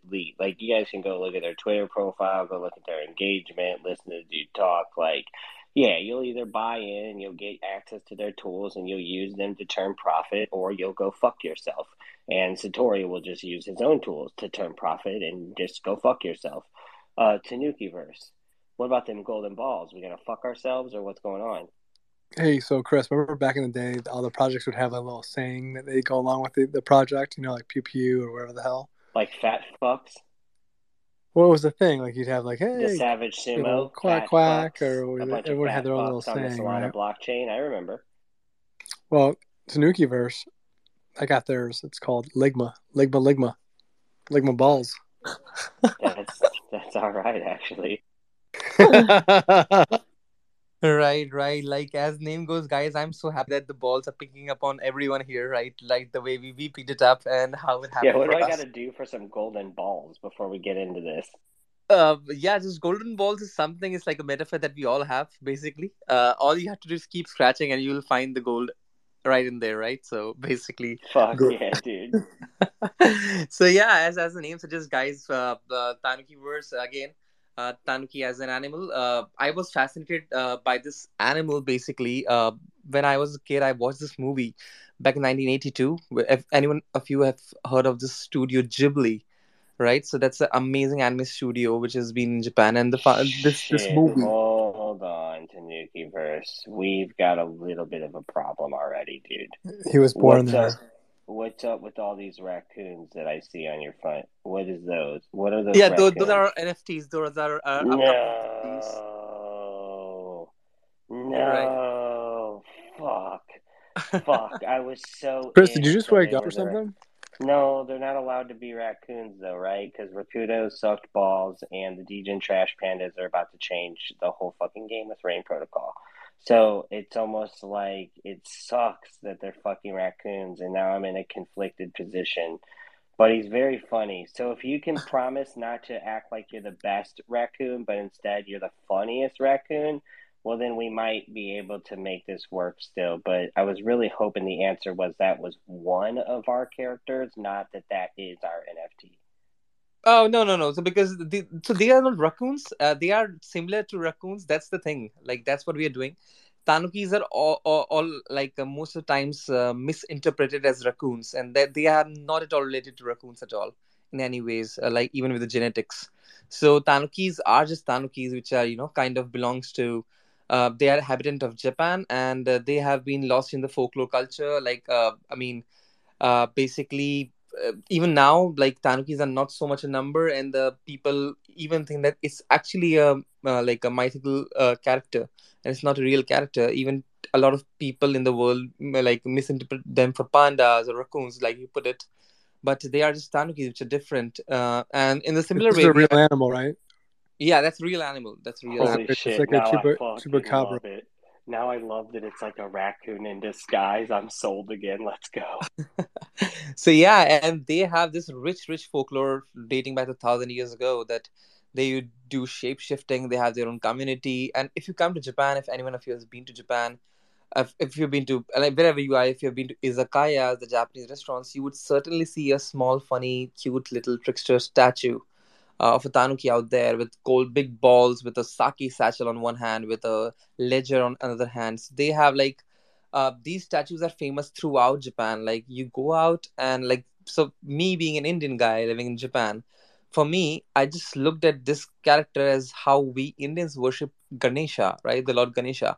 Similarly, the tanuki is just a god of fortune in Japan.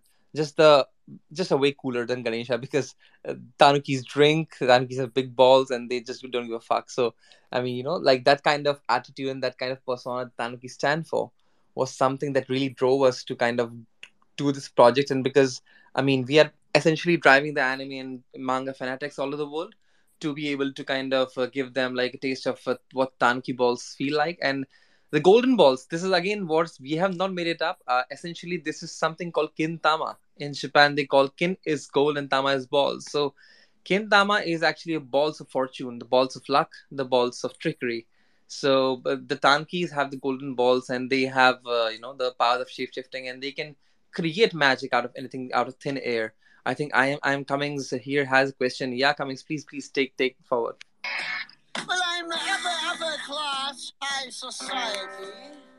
God's gift to ballroom notoriety. And I always fill my ballroom with the social pages say I've got the biggest balls of all. I've got big balls, I've got big balls. They're such big balls, and they're mighty big balls. And he's got big balls, and she's got big balls.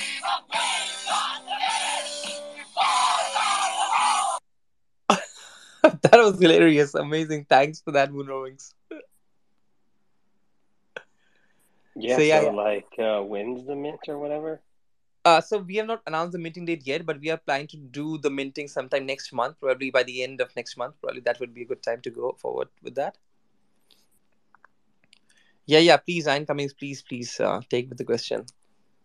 Yeah, I mean, I love the art. It's really funny. What is the product like? What is going on? What is the point? I hate to say what is the point, but what is a year from now? What is the Tanuki-verse? Yeah, that's a very good question. Essentially, I mean, we want to emancipate like different kinds of ideas into the Tanuki-verse, but essentially, what we want to become is become an IP first, right? And then the IP can propagate into various directions, probably. But like the go-to thing after we mint is to come up with a game. Essentially, I think Ian Cummings, we would love to have your inputs on the same. But yeah, that's where like you would be able to participate in the explore to an economy, because Pachinko or something like a pachinko universe. uh, you could call it like that, because I mean, to be honest, we are still trying to kind of look forward to what kind of game essentially would come out, because there has to be a lot of research done in terms of the data. I mean, has it to be a AAA game, a card game, or an MMORPG game? I mean, I could not speak of things in thin air, because I need to make my facts straight. Because I think a lot of from my research personally, a lot of projects just go ahead and come out with Okay, so how old are you? Have you ever played a Sega Genesis? Do you remember the game Comics Zone? We start there. Oh, I am 29, but I've not played this game, but I would definitely look it up. I played Sonic Hedgehog. Comics, Oh, Comix, Zone, oh, Comics Zone. okay. It's fucking legit. And when I look at your little fake raccoons, I'm like, ooh, okay, this could be a direction to go. You build with your art and your storyline, and you make 2D side-scrolling games that let them level up and experience a personal connection with their individual fake raccoon. And then if you can generate enough funds, you can, turn that into a 3D experience, obviously. Yeah, wow. Looks like a brawl game, 2D brawl game, right? Except for, yeah. It's like a platform, like, instead of being Sonic or Mario, you beat the shit out of people in different stages, and each stage leads you to another comic book page. Oh, wow. And each scene on the comic book is a stage. And then as you clear the mobs and go through the comic book, each chapter is a level. And then at the end of the chapter, you fight the boss, and you go to the next chapter and you tell the story.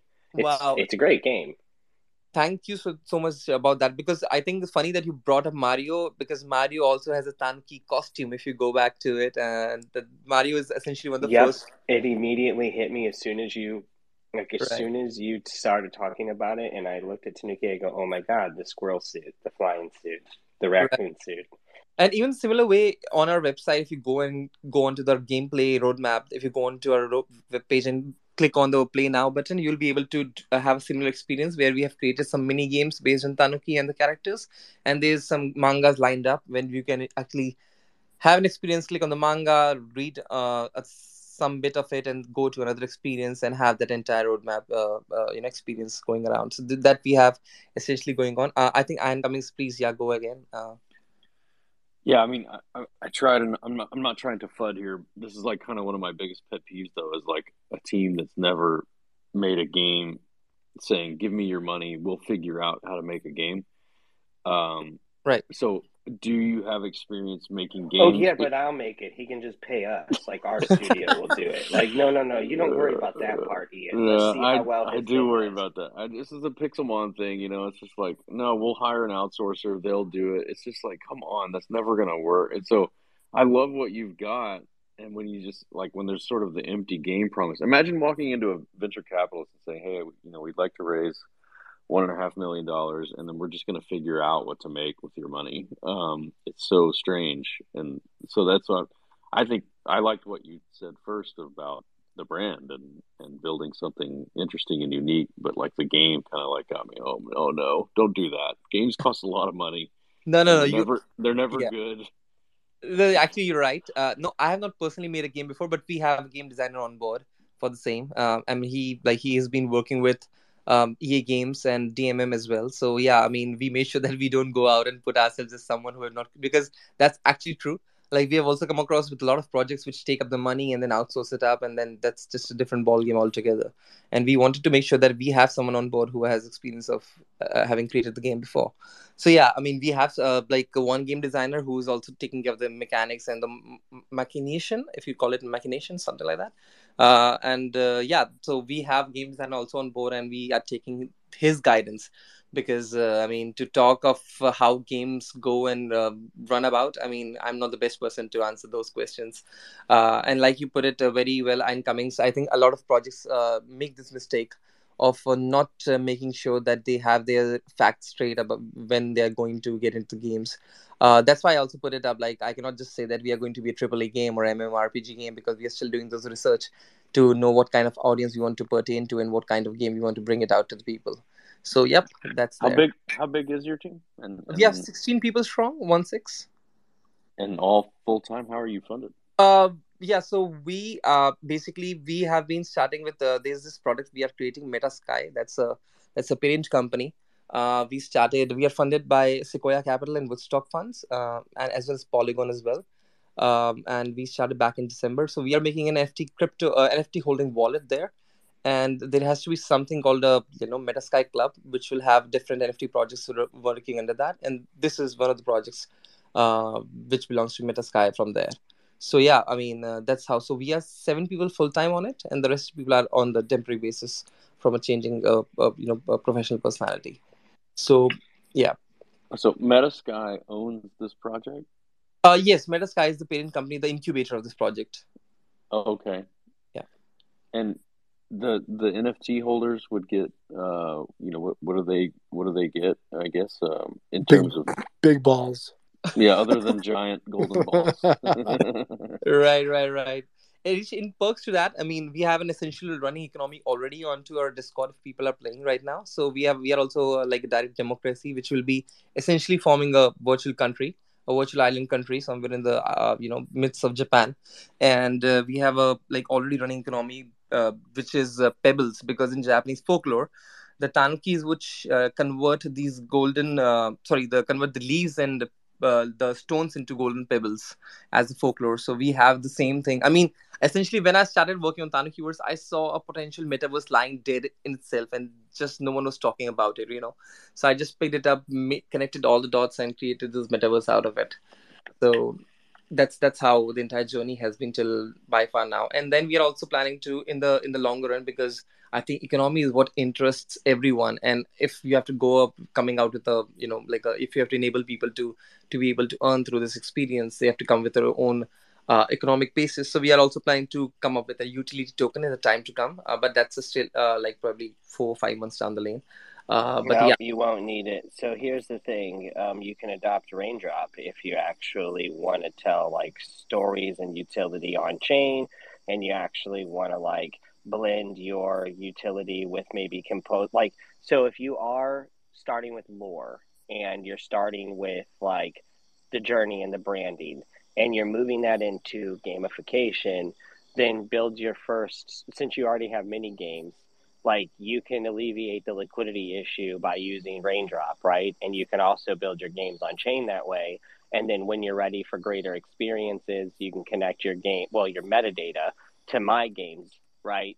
We can share based on that protocol because we'll both be sharing information on Raindrop, right? That's kind of the concept here, is that each game that gets built or each project that interacts with either the protocol or the token basically gets added utility from all the holders of it, and then we get additional utility by having more places to use it, right? And I wouldn't think too grand of scale about your gaming prospect. I do agree that the IP and the branding stuff was really attractive, but the reason I love the game concept is because you have a bunch of anime art. So what you can actually do is you can let people build personal stories in a much simpler fashion. You can go for gameplay that is very relatable, very easy, very on and off, and it's like kind of it's something people can choose. So you look to things like Comic Zone, you looked at things like Streets of Rage, you looked at things like Street Fighter. You actually look at Sega and Super Nintendo games because they actually had to use anime and art to create these different experiences in such a colorful fashion to like trick our minds into believing we were part of this experience, right? So why the fuck can't you do the same thing that Nintendo did in the 90s? Like, you absolutely can. If you have lore, you have brand, you have community, you have people developing personalities inside of your ecosystem, your game does not have to be Warcraft to create the ultimate experience. That experience is too much for people. What you need is to look at that 2D side-scrolling style of anime video game from the Sega and Super Nintendo days, which are much more affordable, much easier to pump out, and super simple in a I'm not going browser. back though. I'm not going back to the 90s. I've Dude, already I tweeted would be about it. All so these down. Are shitty you Web 3 kidding games me? from like If I could take my 88, it's raccoon, ridiculous.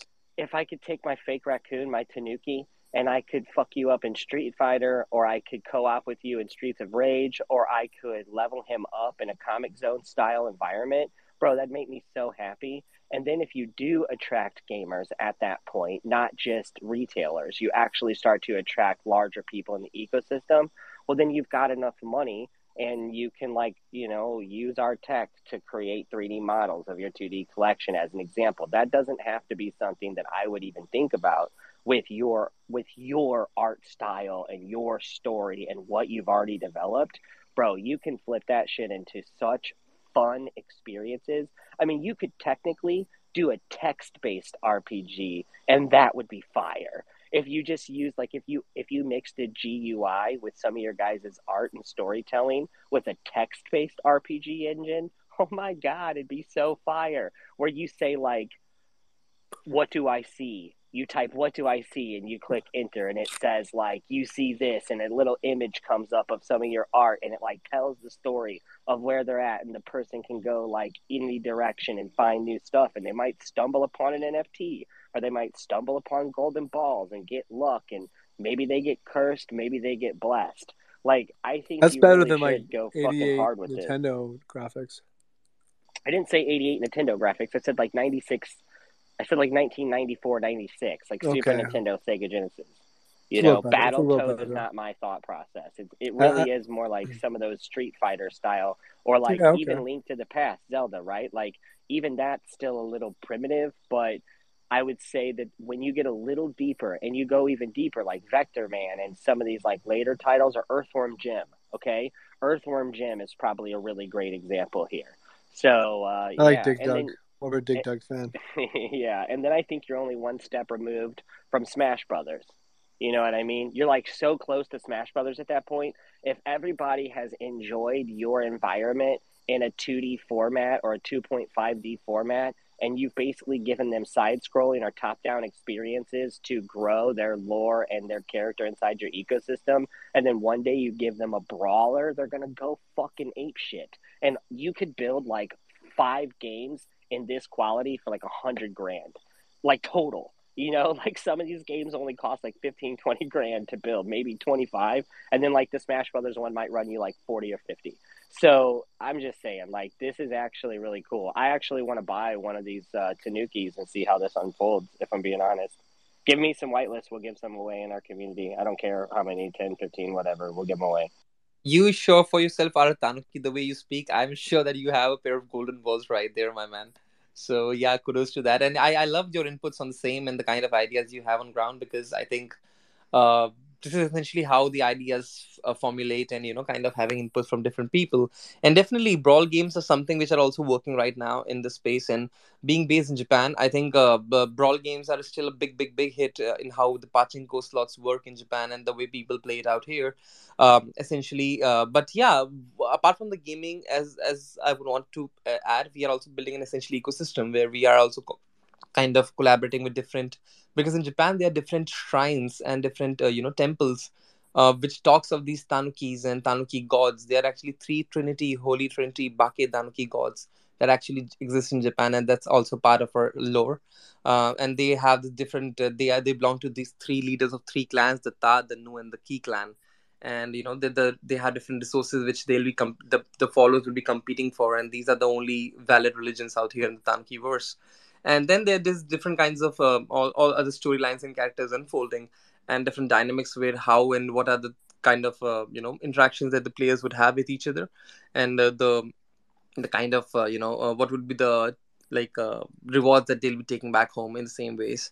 So yeah, but that's more or less the idea. But yeah, essentially I'll be checking out these games as well, and along with my team and the people, we'll be definitely researching upon this as well.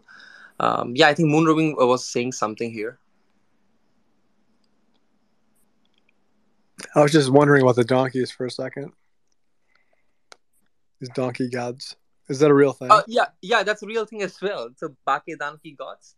So there are three gods: the Shibaimon, the Tasuboro, and Danzuboro. So these three gods, they have like different powers, and they belong to different islands in Japan. They have their own temples and own stories and own folklores going on, and they are the gods of they. So basically, a Tanuki needs what religion is that? the origin of this. Or what is it? A religion? Like what is that? The donkey god thing? So they are sort of three I don't know if you can call it a religion or not. So all Tanukis actually worship moon, as per the folklore They again. all worship me, all of them. Oh yeah. So yeah, they all worship moon. So yeah, they also worship you. And the three Bake Tanuki gods are believed to be the strongest Tanukis to have existed ever. And they have like temples dedicated to them, huge shrines. If you just search Bake, Bake, and Danuki, Bake Danuki on Google, you'll be able to look at these temples and all these scriptures and paintings of these gods and depictions of them, of how the Bake Danuki gods would be. And yeah, I mean, this is exactly like dying. Oh, that's It's dying, interesting. right? And it's a dying folklore also in Japan. So I'll tell you a funny story. I went to buy one of Tanuki statues, like a Tanuki toy, and I went to this street in Tokyo called Asakusabashi. It's famous for traditional handicrafts and toys. And out of 50 shops, I was able to just find one toy in one shop. And I asked the Oba-chan, like, why am I not able to find any Tanuki toys anywhere around anymore? And she replied, Nazika yuto kodomo ga mita koto ga nai. So she's saying that because the kids which are getting born right now, they think that Tanuki, they have never seen a Tanuki before. They think that it's actually a mythological creature. Like it's like people have not experienced what a real Tanuki is. So I'm like, oh my fucking god! Like the onus is upon us now to educate the people, and like similarly how IMSO was also IMSO was also asking, like, it's a raccoon. It's not a raccoon. That the onus is upon us to teach the people, that spread the awareness of what a Tanuki actually is.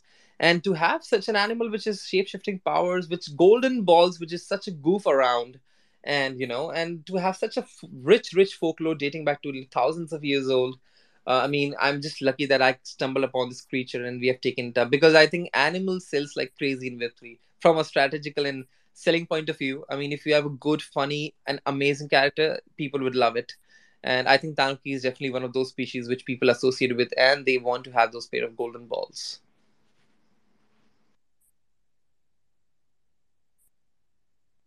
Okay, so I just realized I was saying donkey, not Tanaki. yeah, but I think I he get confused there. also said that donkeys aren't, like, people look at donkeys like unicorns somewhere. Is that what I heard? I got totally confused there. Donkeys, Tanakis, I'm all in. No, not donkeys, Danuki, Danuki, Danuki. Okay, because I was gonna say, hold on, bro. Look, I was like if thinking of there's Eddie some Murphy the whole kids, time. if there are some kids that think donkeys are mythical creatures, I'm about to go get a donkey from a farm over in Illinois and have it sent to fucking Japan, because you can't do that with unicorns. You know what I'm saying? Like, that's different. All right, so I actually really enjoy this and hope you guys mint out so that you have a budget to build out this. Oh no, you've got funding, so you've got money already. So, like, what do the mint funds do? Just like assist. They're just like assisting in the funding. Essentially, we raise the funding for Metasky, and we are working along with that. But then we started to bootstrap this club out of it, because that also becomes the first hand experience to see how other clubs will get incorporated in Metasky. So right now we have not, essentially we are just taking care of those minimal funds at our end, and the minting funds would definitely go on creating the further IP and the gaming experience that we are talking Okay, about. so like the minting funds are like 100% for development, and then you'll learn to monetize off your ecosystem. That's how you guys will get paid.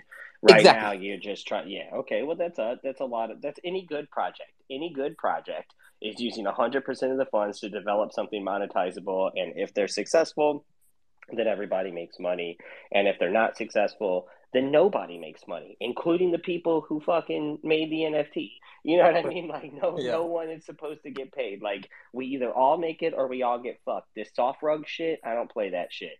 So, okay, cool, dude. I actually like you a lot, and I'll be looking forward to it. I think we've stolen a lot of time, and everyone's like totally down with golden balls, and we'll definitely give some whitelists to the community, and we look forward to that mint. Simpler? What the fuck do you mean that you can?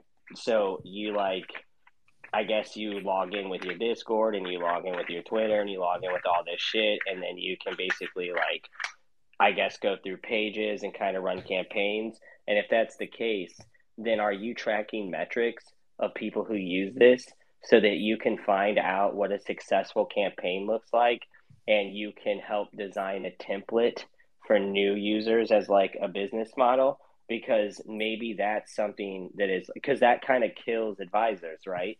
Like, all these people out here, like, oh, give us some of your mint, give us some of your money, we'll push your shit.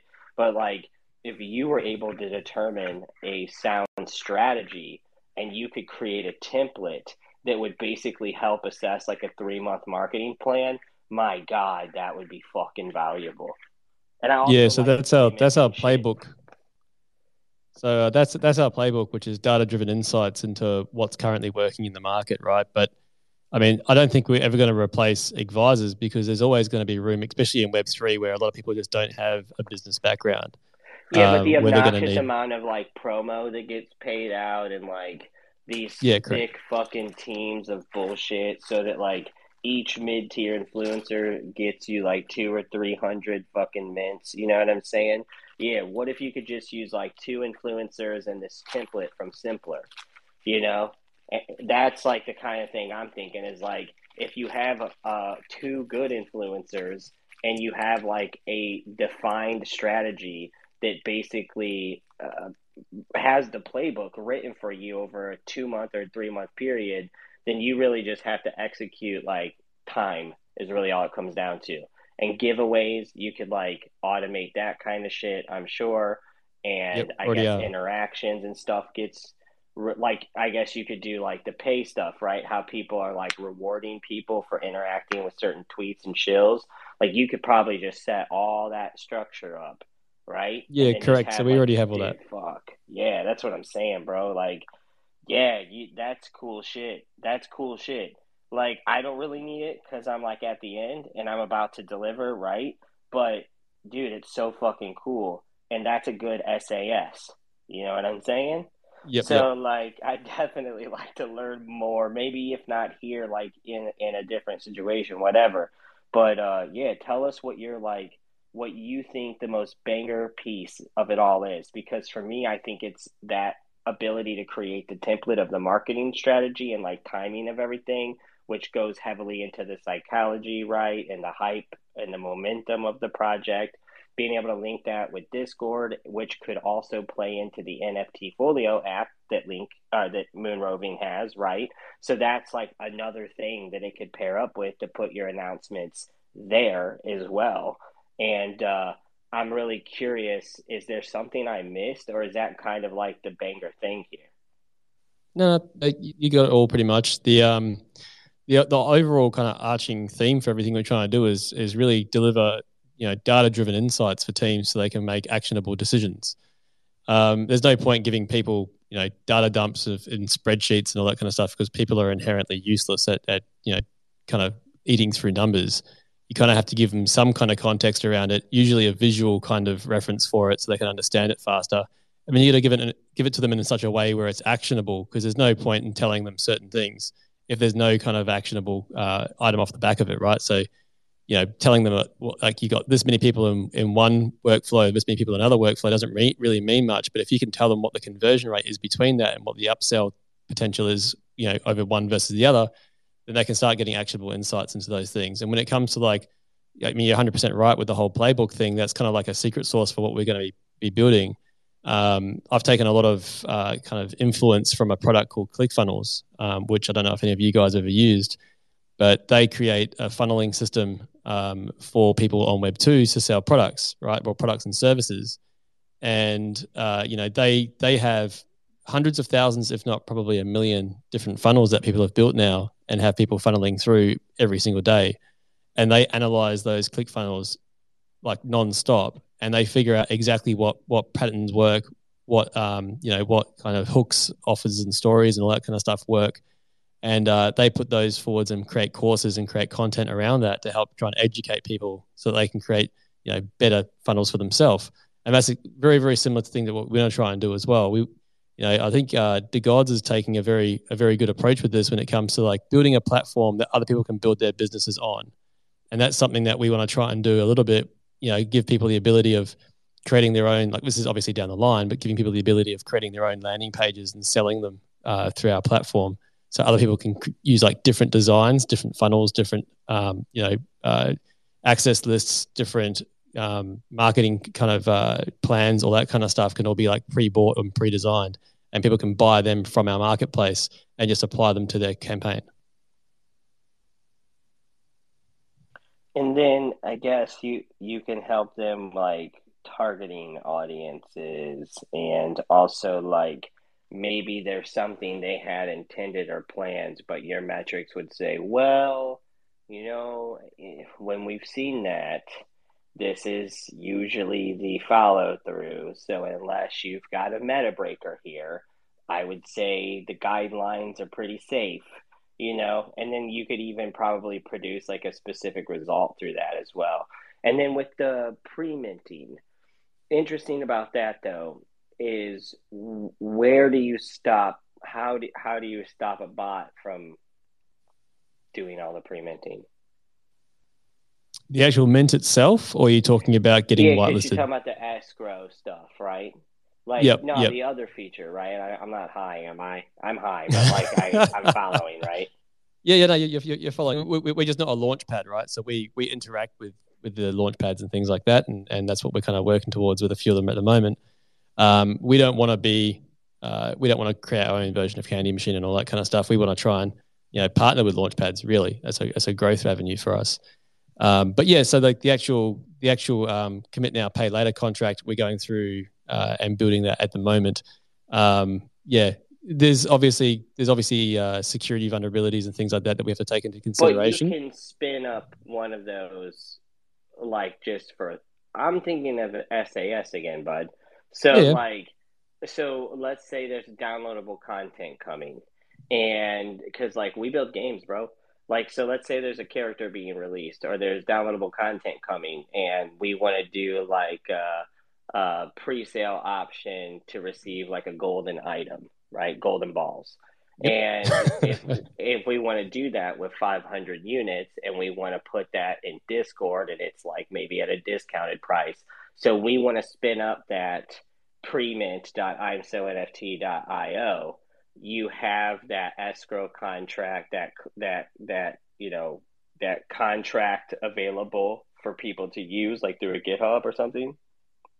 No, they'll be on our platform, right? So you have to be using our platform to do that kind of thing. Okay, well, and that's easier anyway. So. Yeah. It's going to be self-service, right? So at the end of the day, my main thing here is overall is like we want to try and build technology that enables the next kind of onslaught, I should say, of creators, right? And one of the things that I think is really holding back Web3 is that for the longest time it's been, and I don't mean this in any kind of derogatory way, but it's been geeks making technology for geeks, right? And they accept that status quo of like, as soon as you get to a website, you can't even see anything. It just says connect your wallet, right? And like if you told that to a regular Web2 person, it's like connect your bank account to look at the website. No way in hell, right? And there's all these different like little nuances that are kind of accepted as the norm when it comes to Web3, and I think that a lot of those things are really holding back Web3 from mass adoption because it's an uncomfortable thing for the average person to do. If they can't just get to a website and it addresses their pain point straight away and it's understandable and it gives them an action to take straight away, right? Then they kind of like get confused and leave. They don't want to go to a forum and read about how you use your product for the next 20 minutes. They want to get there and it just works. And that's kind of the thing that we want to try and do on our side of things is just build stuff that just works, right? So everything that we do has a UI UX, and we're obviously going through iteration cycles with it, but we want it to be as simple as possible to use. So then so like Holoplex, but more advanced, and for like, I get it, but like when you say it'll be like decentralized or like open to use or whatever the fuck you said, I think it'll be like kind of like how we've helped with Strata protocol. If you're familiar with Strata, maybe you are, maybe you aren't. I know you're probably familiar with Holoplex, right? So, but it's more like tools. It's like, and I have to have the NFT.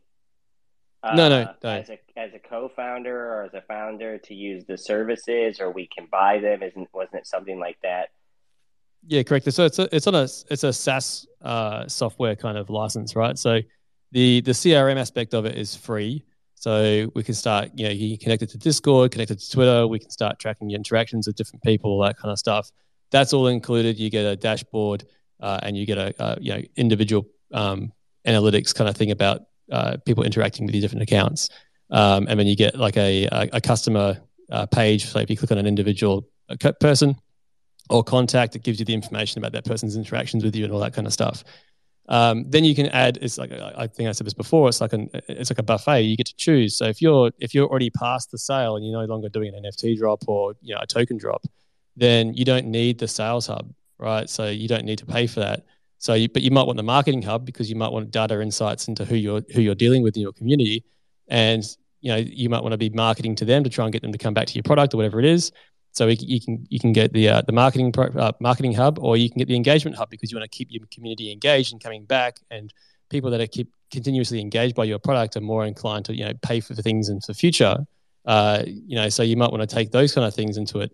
So we're building tools for both pre and post mint, and that's kind of like we're also looking at the moment developing a service hub, because the amount of tickets that you get through in Discord and stuff like that is crazy. So we thought, well, maybe if we could optimize the kind of like ticket flow for that, so it just makes teams' jobs easier again, and you could automate responses to certain things, which again hasn't really been done too much in Discord. There's little things we can optimize to try and make teams' jobs easier, so that we can kind of like get rid of the noise and allow them to really focus on building product.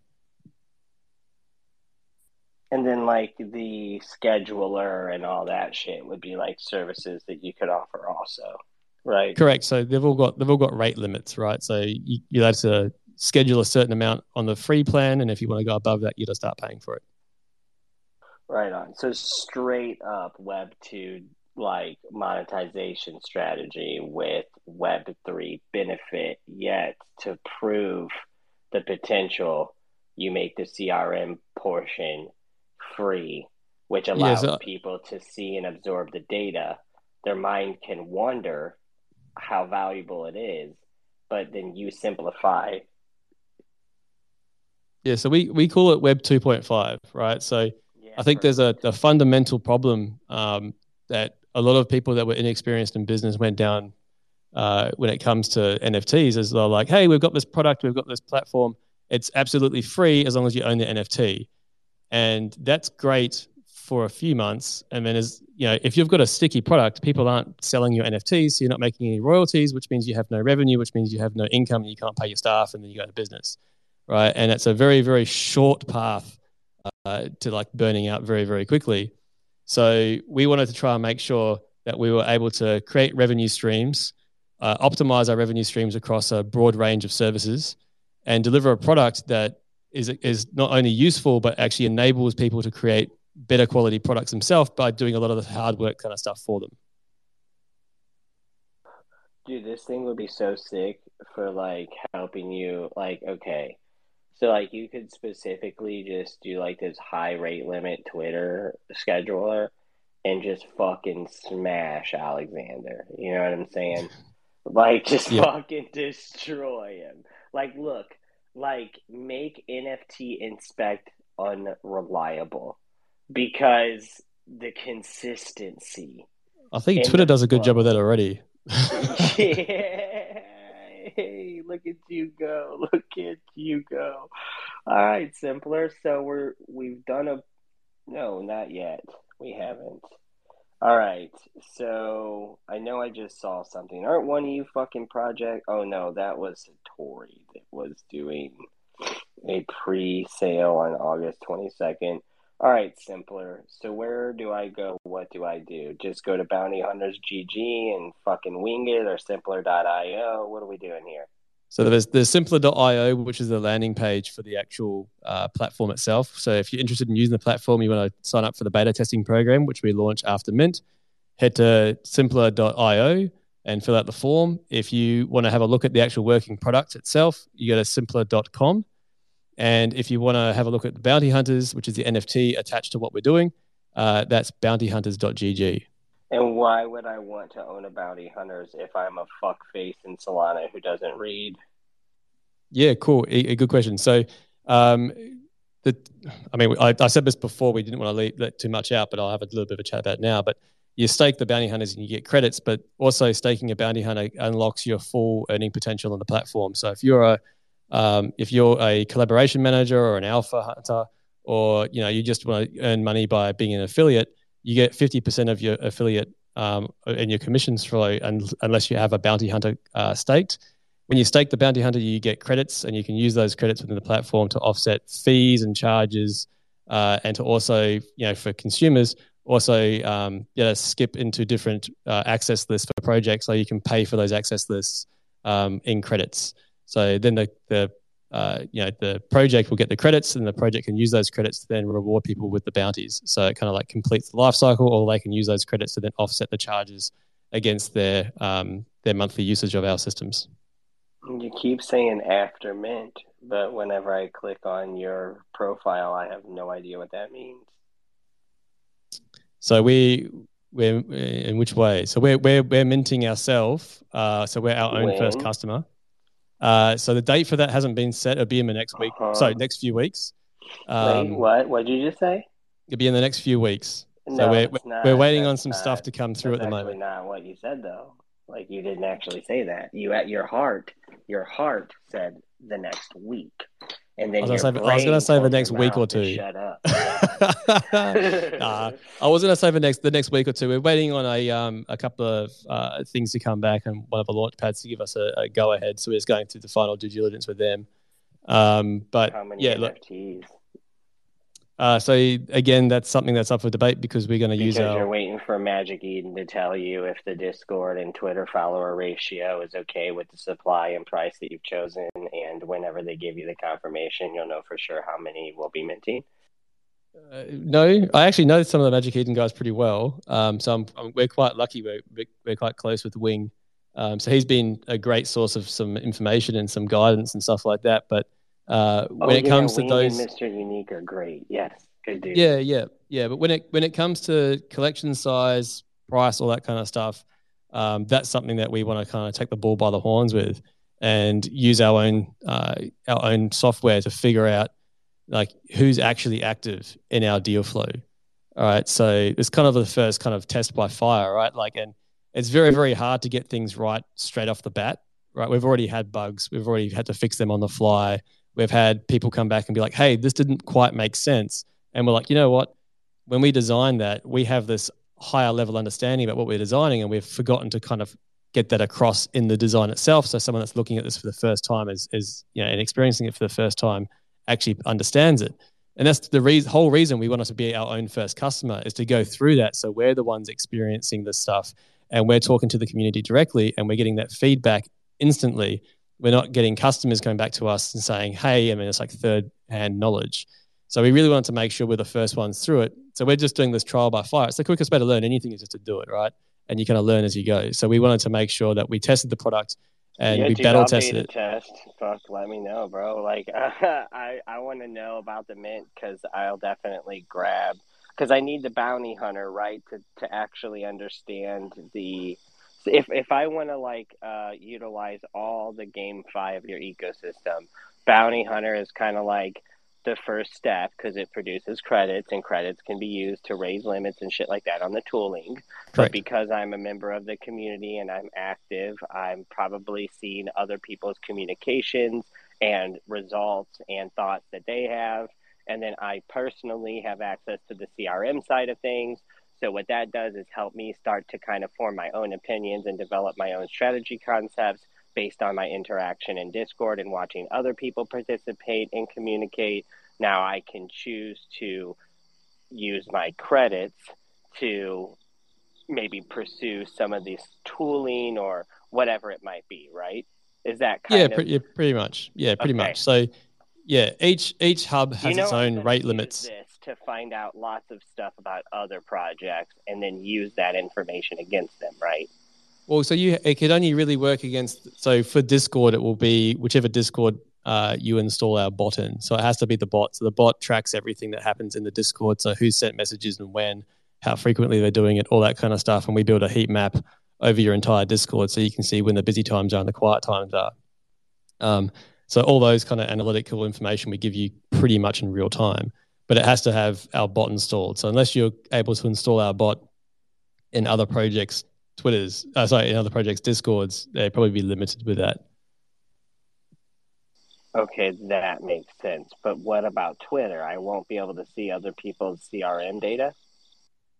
So if they interact with your account, so the way Twitter works, right, I can get into the nitty-gritty of it. So like if I trick them into, okay, I got you. And they'll have to authorize. They'll have to authorize it, yeah. Interesting stuff, Simpler. All right, well, make sure you DM me my whitelist spots before any of these other noobs whenever you do decide what's going to happen there, because that sounds really fun, and I like data. As an analyst, I really enjoy this shit. I won't ever use it in my benefit because I'm lazy, but I will spend fucking hours digging through it for entertainment value. So, I Yep. mean, that is just the honest to God's truth, dude. I will fucking up and down. I will learn so much about so many things, and then I will pretty much just go back to doing whatever the fuck I was already doing, the way I was doing it. But I'll tell myself that the information I now have may be utilized if necessary, because luck favors the prepared mind. And I actually really like what you're doing. I think it sounds fucking cool. Most of the time, I'm bored as fuck by this. And poor Satori probably thinks I think his project shit. No, I just trade for like full time, you know what I mean? And I've been doing it for years and leverage as my friend. And so with your project, I'm like, well, that's not for me. I mean, I'd probably think it was cool as fuck. Actually, I do. When I was reading through it all, I was like, God damn. And when I was hearing you talk, I was like, oh, he fucking knows what he's talking about. And then I was thinking, oh my God, some of those utilities would be so good for so many people. And I'm thinking about my friend Lake, for instance, like thinking, man, he'd probably fucking love Satori. I should tell him about Satori. But me personally, it doesn't do anything for me, you know? But I could see how your use case is really fucking big for the persons, especially like the novice who's trying to become like the intermediate, right? The person trying for their fucking brown belt or whatever in this space. They can learn a lot from your tools as a novice and be in safer hands. And they can start to develop concepts and strategies that might inspire them to take their learning to the next level. And they may be able to read charts and analyze data themselves one day. You will help bring out the people who are meant for that. And you will basically hold the hands of those who are not. And I think that that's a very interesting dynamic. So please don't take my interest in the funny big ball birds or raccoons or trash panda fakesters and the idea that Simpler is going to give me a data dump that I find fascinating. I'm also really fascinated in this reserve idea, because I get to thinking of the gaming ecosystems again, or even some of this art and anime shit or television shows. So let's say that you were guaranteed a golden bubble goose NFT if you were one of 250 that pre-purchased the first line of series of some bubble goose thing. Or maybe it's something with a game where we're going to release a new, like how BR1 had 4 different characters, right? Well, what if there was like a 250 character mint for the second character after the first one, and you were guaranteed like a golden skin or a golden gun or one of 5 different things because you did this pre-sale thing? And what that could do is help a project gauge interest in an immediate facet, like how quickly do you sell these 250 items for this price at this time after this much marketing? And does that mean you should mint 1,000 or 1,500 or 2,000 or 2,500? You see what I'm saying? Like, I actually love that pre-sale mechanism instead of doing like placeholders. I actually really like that commitment of the you know, commit now, claim later type thing, and that you could, you know, provide bonuses and rewards to that. That's dope. I really like that. Thank you very much. It's very obvious that you actually get what we're doing, so it's great. Yeah, I understand the tech of all this shit at a level where we've built, you know, what we've built is kind of the answer to like what I see as a problem. And it's not one that's solvable quickly, but the tools that you guys are creating actually open the market up to more players. And I think that Satori keeps them safer. And I think that Tanuki disarms them. And I think that you appeal to their, what should I say, like the people who basically kind of fucking run the shows in those other industries. If they're going to be interested in a tool set, it's going to look like yours. And that's what's so fucking interesting. And I don't know how much you know about Aptos. I'm not like in on it. I fucking could give a fuck because I'm all about Polkadot and Solana. But I can't mute him. If I could, I would, honestly. But like, I think the 2.5D play is really smart. And on the Aptos blockchain, I've heard that going around a lot. So I think hearing that on Solana with the liquidity that we have, I think that that's fucking good. If I could, I would just mute him, but there's nothing I can do, so I'll just disrupt it. You know what I'm saying? I love it, dude. Thank you, man.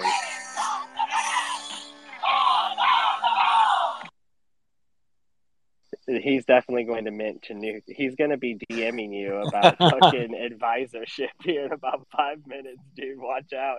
He's going to be like, look, I don't want any money. I just want 25 of those NFTs. DMs are open. All right, guys. I'm super quiet. Letting Chris just run. I ate a shitload of popcorn, which I shouldn't have. I had a couple beers, but I'm okay because I'm 6'2" and 168. So I'm super lean, bitches. I like them apples.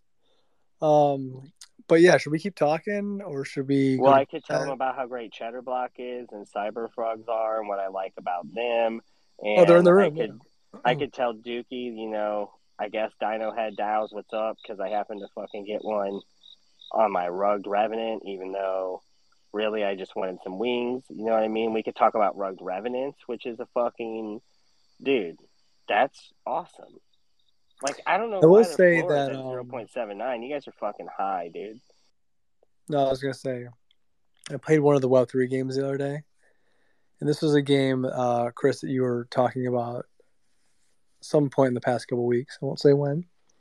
You're like, oh, I'm playing it, having a great time. I played that game. I don't want to put any names out there. Oh, you don't That like was Charlie Go, dude? I fucking love that game, dude. It's so fun. Bro, not Charlie Ian's Go. It's probably not Charlie mad Go. about that, bro. Not Charlie Ian Go. probably hates it. Not Charlie Go. It's something else. But oh, why? You don't like that? You just go on Quest, dude. Don't throw a name out there. But I tried to play it the first couple of levels. It was just like so stupid. I'm like, this is a fucking waste of time. I'm having fun. That's just between you and me. But like some of these games, it's just, and Ian's right. Like it's just stupid. Like who the hell's gonna sit there and play some of these games? It's just, I don't know. 40 years, and you're going back 40 years in my mind. But I mean, that one game, without saying the name, like you're really super excited about the fucking game for real, Chris? I don't know which. I assume you're not talking about Rug Revenants, which means you'd only be talking about one other game. And I do send my guy out on missions every day, yeah. But like, I'm not arguing with you. I'm like, who's playing some of these Web3 games? And it's like, Jesus, what are you people doing with your lives? You're fucking playing some of these games. Look, the reason I'm so bullish on Rugged Revenants is because people are going to be able to see their NFT as a character in a game. To me, that's very important that they see that in the simplest manner because I'm going to show them in a super fucking complicated manner. So I need them to see it in a simple way first. And I'm so glad that Rug Revenants minted out and that everybody's going to get to understand what their NFT as an in-game character actually looks like before me or Cyberfrogs or some of the other games in this space show them what we think it should look like. No, I'm not saying it So was I'm them. pumped. I'm not saying it was them, but there are some fun games that are like dumbed down in certain respects. Like certain gambling games, skill/gambling games, luck games. Those are all kind of cool. Well, Parlay and Honest Poker, they're looking at Honest Poker. I mean, like I like card games. I like all that traditional stuff. That's fine. But like these weird, like build out a world and like go back in time, like you're playing Zelda again. It's like, oh my god. Oh my god! Now you're gonna really tell them what game it is, dude. You have to stop, bro. They're gonna know what you're talking about if you keep going. I don't even know what I'm talking about when I said the Zelda game, but there are like some old school games out there. Well, that is kind of what it looks like, even though it would be more fun if it was Zelda. Like, I love burning. You got to burn bushes, and then hear that little noise, when the door opens. What's up, Cheddar? You gonna mint the Tanuki verse or partner with Simpler? What's going on? You gonna dump your treasury into Satori's tool, or what are we doing here? Yo, are you talking to me? Yeah, you gonna dump your treasury funds and all your secondary sales into Satori's tool so he can leverage trade the shit out of it for you? Yeah, that's exactly what I was planning on doing. I was actually just putting more Sol into the account with Sol already in it, so I could make sure that it was like everything I had. Not even I don't want gas fees to take away from that shit. It's yeah, that's what I was doing. Have you been sleeping good, dude? You just said gas fees, bro. What's going on? I did what? Are you all right? You just said gas fees. Are you sleeping okay, dude? Gas fees. Yeah. No. I was just really amplifying the stupidity of the comment that I was making by talking about gas fees on Solana.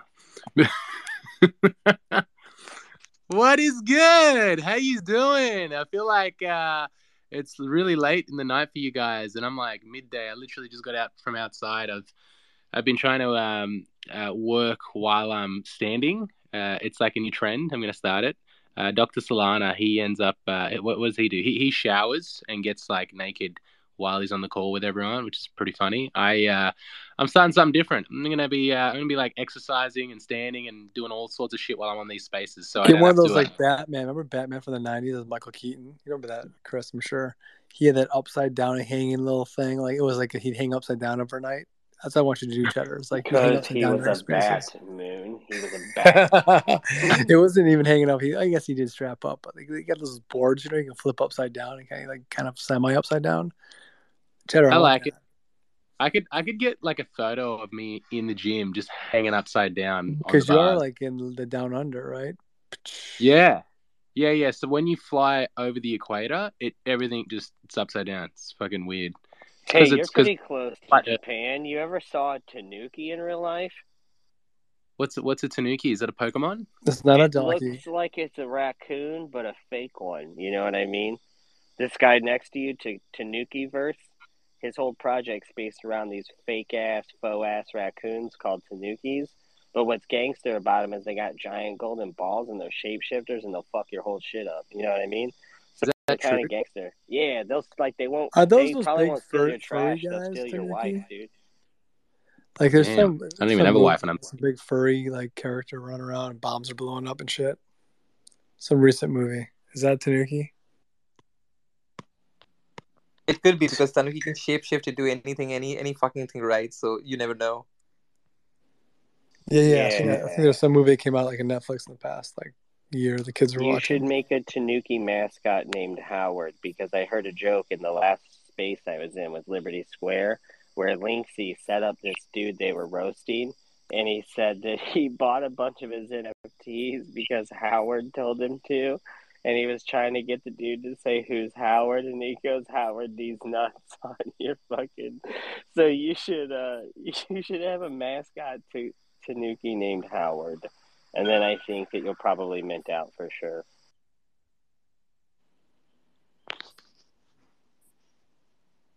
What about you, Cheddar Block? You think you should do something along those lines? I was just looking at Tanukiverse's page just now, and up popped an ad from Binge for the House of Dragons, Game of Thrones. I just pinned it for you, so you could all see what I was looking at. I was just checking that out. Fuck, that's on HBO now, huh?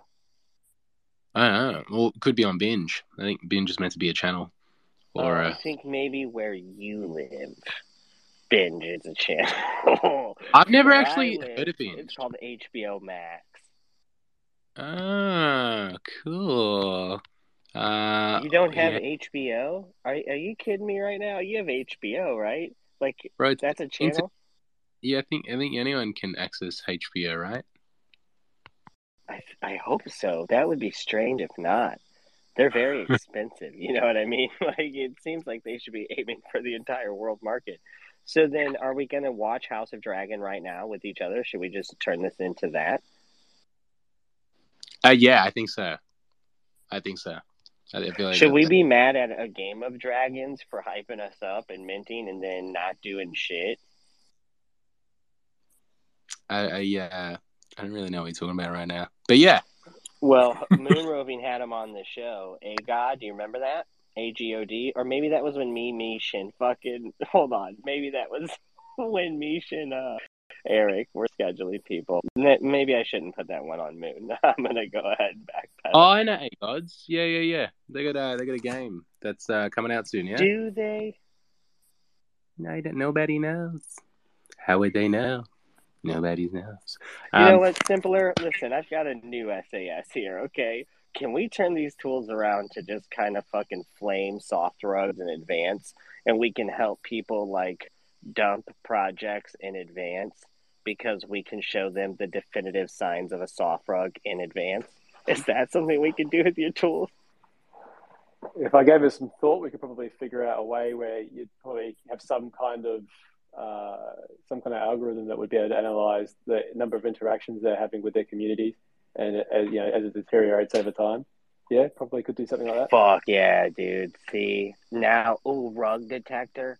Oh my God, what a service to add, a rug detector, right? And they could scan projects and make assumptions, and you could put a disclaimer on there that, like, obviously this is for fun and entertainment use only, et cetera, et cetera. Yeah. Would need some good lawyers for that, but yeah, 100%. Fuck, that's a really exciting idea. So, all right. Moon, I just love these guys. I got a question. When you're on Twitter and and you listening to spaces, you're on there, you're hanging out, you're doing your thing.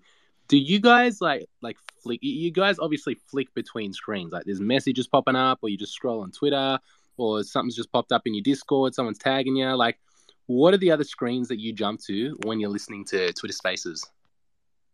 Pornhub.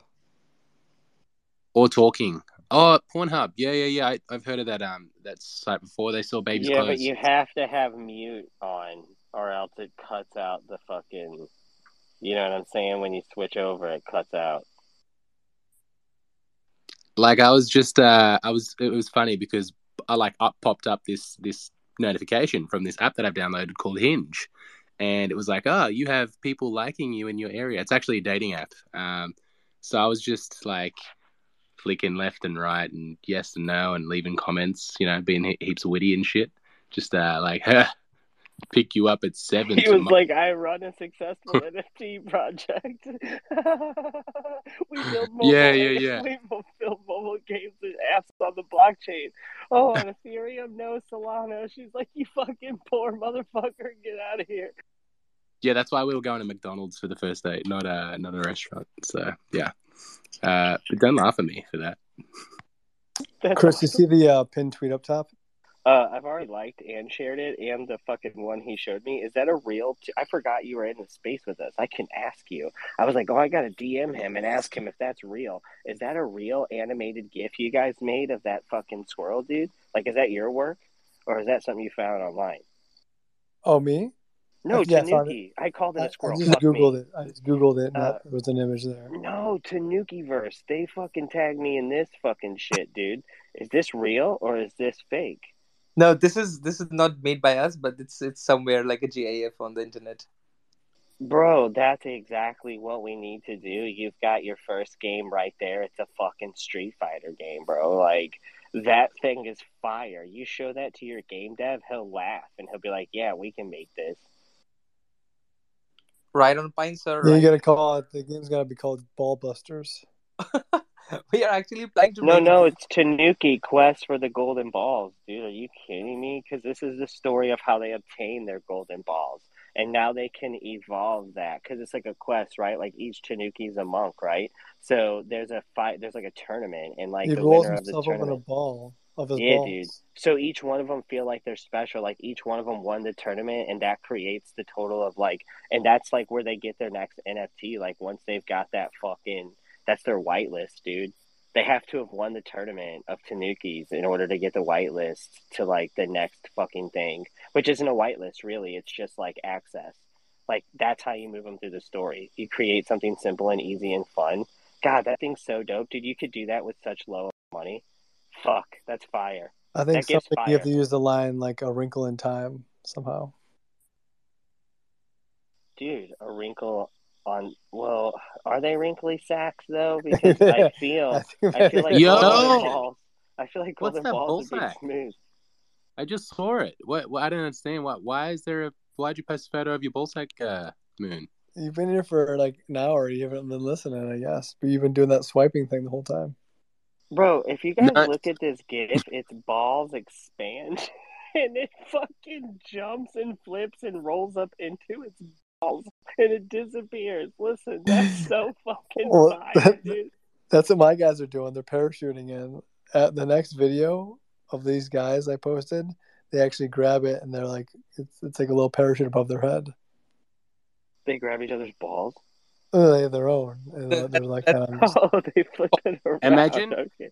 Imagine those things dropping into Call of Duty, just like with the balls flailing behind them. That'd be hilarious. Like just turning with the balls. I reckon we can put that in the game for sure, Chris. Bro, one of the third-person shooters, it would be so easy to make an FBX model of one of these giant ball raccoon fakies and fucking... And I love them now that I know they're not raccoons. I was, like, so disappointed because I'm, like, I can't support any raccoon other than the DJ Trash Pandas, you know what I'm saying? Like, fuck everybody. But now that I know it's a Tanuki, I can really embrace it, you know? I think I got an idea for a game, Cheddar. We'll use this concept. We'll have the guys with the balls, and you'll be like on the ground shooting at them, and you have to, only shoot at either balls or bananas. You have to guess. And if you shoot a sack full of bananas, like, you win. You shoot a sack full of balls, you lose points. Balls or bananas. I feel like yeah. I like it. Like, one's I a like raccoon with a sack of his bananas he'd picked up somewhere, and the other one's this Couldn't it be like Tanuki guy. but yeah, he got them out of the garbage. They're like fucked bananas, you know what I mean? Yeah. Yes, So like you kind a of lose always. You like kind of always lose, but like at least one time it's not balls all over your face. It's just rotten bananas. balls or bananas. It's a game of skill. Well, when you got good artists, dude, when you got good artists, you have storyline, you take a real life thing. This is kind of what our lore was all based on, right? We took something none of you can prove. You cannot prove that there wasn't a time where Tanukis didn't rule with giant golden balls, that they weren't shapeshifters. And you have no fucking idea. Like, they were even in the Mario game, and you have no idea. And we kind of went that approach with the Intergalactic Monkey Space Odyssey, right? Like, you can't prove the Anunnaki didn't fucking... You can't prove ancient aliens isn't human history, motherfucker. There's no way. You can't prove it. So That's just so dumb. I can run with it as far as you can't prove that they're wrong, dude. You have no idea. Like, until we discover the missing link for real, you don't know. You could have been fucked by an alien, Moon. Well, not you, but that's where you come from, right? And so our whole idea was, if you just kind of create like a base storyline, you can kind of tell that story infinite ways, as long as it's like there's some fact to go with it. So like, what's the fact? Well, monkeys exist. It's on Earth, you know? Like, that's real. Okay. So the rest of the story can exist because you don't know if aliens are real or not. And you don't actually know why we fucking evolved as fast as we did. So until those problems are solved, I have bulletproof story. Well, Tanuki has kind of that same thing with this real but mythical animal that has legend and lore, and the shapeshift creates infinite possibility because this is part of the lore. So on Solana, there's technology called Entangler, and a lot of you probably know what that is, where you can change an NFT like into something else, and you can swap between their forms. So, like, why can't you have an Ascended Saiyan version of a Tanuki? Of course you can. And you might use that Ascended Saiyan version in certain environments where in other environments you want to be low key. Like, has anyone ever like let's use billiards as an example. You ever saw a pool hustler, right? How do they hustle? They use a house cue, they act like they don't know what they're doing, they fumble around, they give you odds, all kinds of shit. And then slowly but surely they build your confidence and then they break you down. Well, like, that kind of trickster behavior would be interesting if you had an ascended Tanuki on chain through the Entangler. So those attributes were tied to one NFT, but you show up as the original one, right? And in game, you could build in that Entangler where you could actually change in game to the other NFT and the character could be loaded. So I think that kind of shit is fucking fire. And if you have you guys do obviously have the artist and the lore, all you need is some money, and then you can just tell this story as interactively as you want. And you could probably even go like with the way I see your whole proposal, like pick your own path, write your own story. And I love this. I think it's fucking fun as shit, man. Let them name their Tanuki. That's really hard, though, because people try to say crazy shit, so you got to get, like, a good filter in there, because it's like a blockchain, right? So it's immutable. Chris, I'm thinking, like, going back to the games of skill and betting, if they build out their whole universe, they can call it, like, Bollywood. But Bali. Yeah, Well, Bollywood. yeah, that's me being from India would certainly stand by it, right? But yeah, I'm so glad what I'm so has put it up. I mean, we are coming out. Oh my fucking god, I forgot he's an Indian guy living in Japan. Yes. It has Come on, to bro. be. It has to be Bollywood. Bollywood. And yeah, we are coming out with a white paper sometime this week, and like I am just put it up. Yes, we have a mechanism where other NFTs can also shapeshift and be a part of Tanhiverse by the virtue of being themselves as their own NFTs. So because Tanhis can shapeshift, the Tanhis can be found anywhere, right? So we certainly have mechanics where other NFTs can also participate in, and we have something called a Tanki Elixir, which you'll be seeing soon on the white paper as well. So ball spilled. Bro, this is fun stuff. I'm glad we got to meet you guys tonight. I know this has been a super long one. I've talked a whole lot, but people who've stuck around, hopefully they've found the value, because I'm bullish on Tanukiverse and Simpler, definitely. I think the other guy, Satori's, probably got something well needed for the space. It just doesn't really interest me the way these do because of my experience. It's just a little different. And what was the other project? There was another project. We had Vault. Vault's here. They're listening, I think. Yeah. I was wondering about unlockable content. So, like, if they're going to do this Vault thing, I'm wondering if unlockable content is on the roadmap, because that's something that you get from, like, OpenSea, right? Where we don't really have that easily done on Solana. And to have, like, a reputable escrow service that could perform that function would maybe be useful. Because, like, think about what we did recently. I'm not going to say what project, but we recently made some 3D models that, like, are identical to the 2D collection. Well, they're going to offer those to their holders because they own the 2D version. But wouldn't it be sick if there was a really easy way to basically have those in an unlockable content drive of some sort, or like site, right?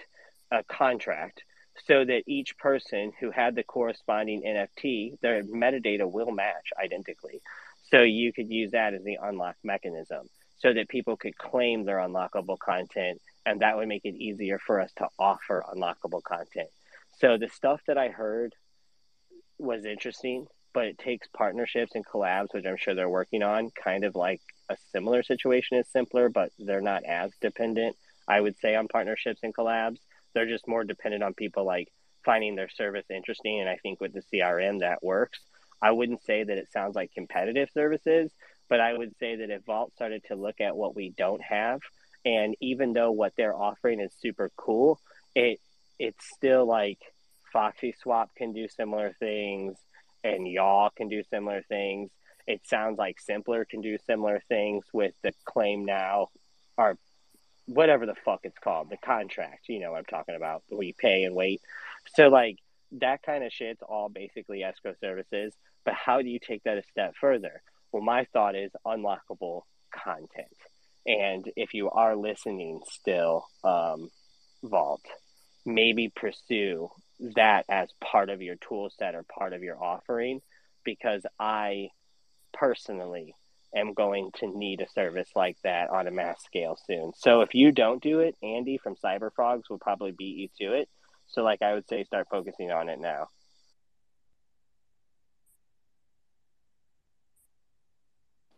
Is Andy, he dip out? Looks like he did. He did, because he's going to start building the unlockable content thing.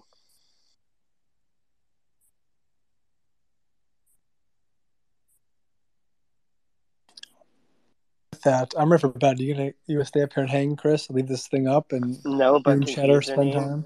Confuser Name just joined, and I feel like he's the one that I thought of when I saw Satori, when I was listening to Satori talk. That Tayo robot that just showed up, Confuser Name, he's actually the person that popped in my head when I was listening to Satori's tools. So, like, he's the kind of person that I think would benefit from Satori. So I don't want that to get lost on people, but I am super bullish on the golden balls and the data analytics of Simpler. And I also want to use Simpler's tool to just troll NFT inspect.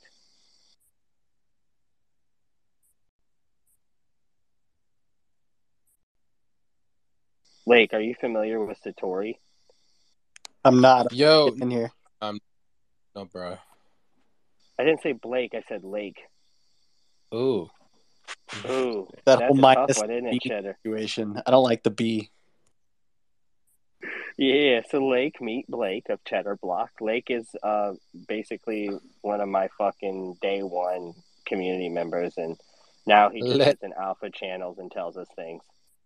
Did you think that Blake wasn't cool enough, so you abbreviated it? Is that what's happening? I'm actually a body of water. It's the only thing that can classify me. You sound like it, man. Very fluid, like a little bit salty, but that's so good. Oh, wow, but lakes don't have salt in them, Cheddar. What are you saying? They do if they're by the I guess that's true. Chris, I got a quick question for you that's like not related to this space, but can you just check quickly your DMs in Discord when you get a sec? I need to see if you can write in. Well, hey, I can just ask you now. Do you write in React or Tailwind?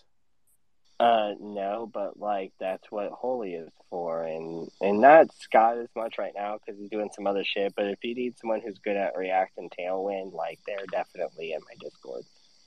Ooh, cool. All right, I'll chat to you about that later. I just tell them what to build. I don't build. Hey, there's Andy. Andy, you're gonna build the unlockable content before fucking Vault even has a chance, aren't you?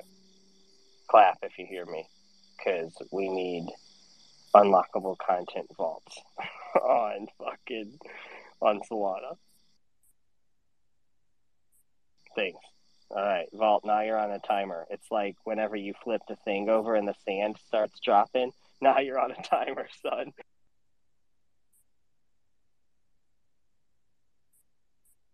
All right, Lake, go check out Satori, Satori. Really great tool set. They're doing their pre-sale launch on August 22nd, but as he was describing this tool set, it just made me think of you. It made me think of like you and props and people like that. I was like, because for me, it's not like a big deal, but I feel like for you guys, it would be fucking sick. They have so much shit for like trading, like automated trading of NFTs.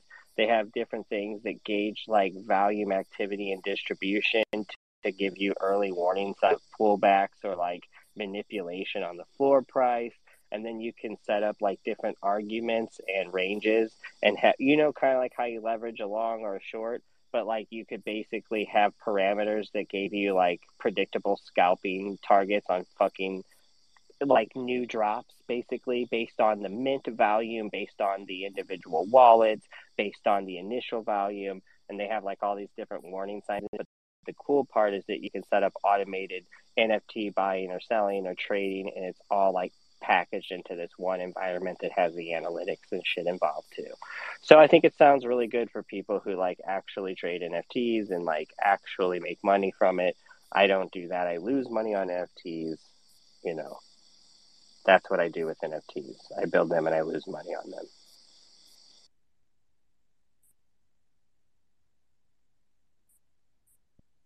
Like the rest of you don't. Like, I have 500 probably fucking. Like, are you kidding me, Moon? How many worthless. I went to Soul Incinerator the other day. I had so many shit NFTs. I was like, I have to clear out some of these 28 Where did you go?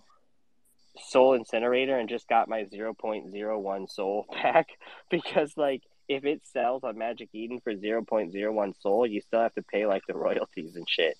But if you go to Soul Incinerator, it just unlocks that value from Arweave, and you just get 0.01 Soul for each NFT that you burn.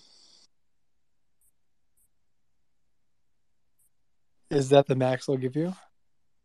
Well, yeah, because that's all it costs to store it on Arweave.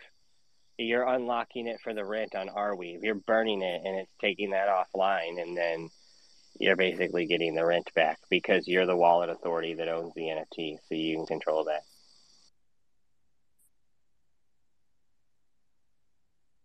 Yeah, I don't know how many I have. It's over 500. Well, that's like 5 sold, dude. If you got for every 100 rugged NFTs you have, you've got 1 soul just sitting there. You just have to go to Soul Incinerator. Seriously, I did it with seriously hundreds of NFTs, and then I bought some more rugged revenants actually. That's interesting. All right, Boomer. Good night. Simpler. He's falling asleep. Cheddar. Sorry, it's the afternoon. Moon sucks. Tanuki verse. We'll be golden ball swinging together. I'm Confuse your working. name. Check I'm out trying to Satori. close out for the show tomorrow. Behind the scenes. Yeah, I'm headed to bed. Long show. You guys want to hang in chat amongst yourselves, or should we close? No, we're gonna go to a different room. I'm typing. I'm not concentrating properly. Yeah, you should go find someone that's vibing. Yeah, I'm gonna go find Solana vibing, dude. Get some entertainment value. Tanuki needs to come over there and fucking talk about his big balls. Tanuki verse. If you ever see me in a space on the stage, just in the spaces, I'll try to get you up there to talk about big balls. Right on, sir. Right on. Chris has the biggest balls, by the way. It's researched. Well, there's no way Magic Eden's gonna list this dude unless he gets over 10,000 followers, and he's not that far. So we gotta figure it out. Exhibit A. All right, guys, I got to dip. I'm just gonna keep typing this shit out. For charity and some for fancy dress, but when they're held for pleasure, they're the balls that I like best. My balls are always bouncing to the left and to the right. It's my belief that my big ball should be out every night. Oh, we got big balls. All right, guys. Morning Mint show tomorrow morning, 11 a.m. Central. 5 projects. Should be a good show. But with that, thanks to all the guests tonight. Who do we have? We had Ian with Throw Finish Game, Tanuki Verse, Satori, Simpler, Vaultao, Chris hung out, Cheddar Black Games as well. And with that, God bless guys doing research, burn wallets, all that good stuff. And we'll keep doing these shows. You'll find value in them. And the show is recorded, so check it out if you missed part of it. I'm going to bed. See y'all. Thanks, Chris. It was fun. See you, Cheddar. Bye, everybody. See you, everyone. See ya. Thank you, guys. See ya.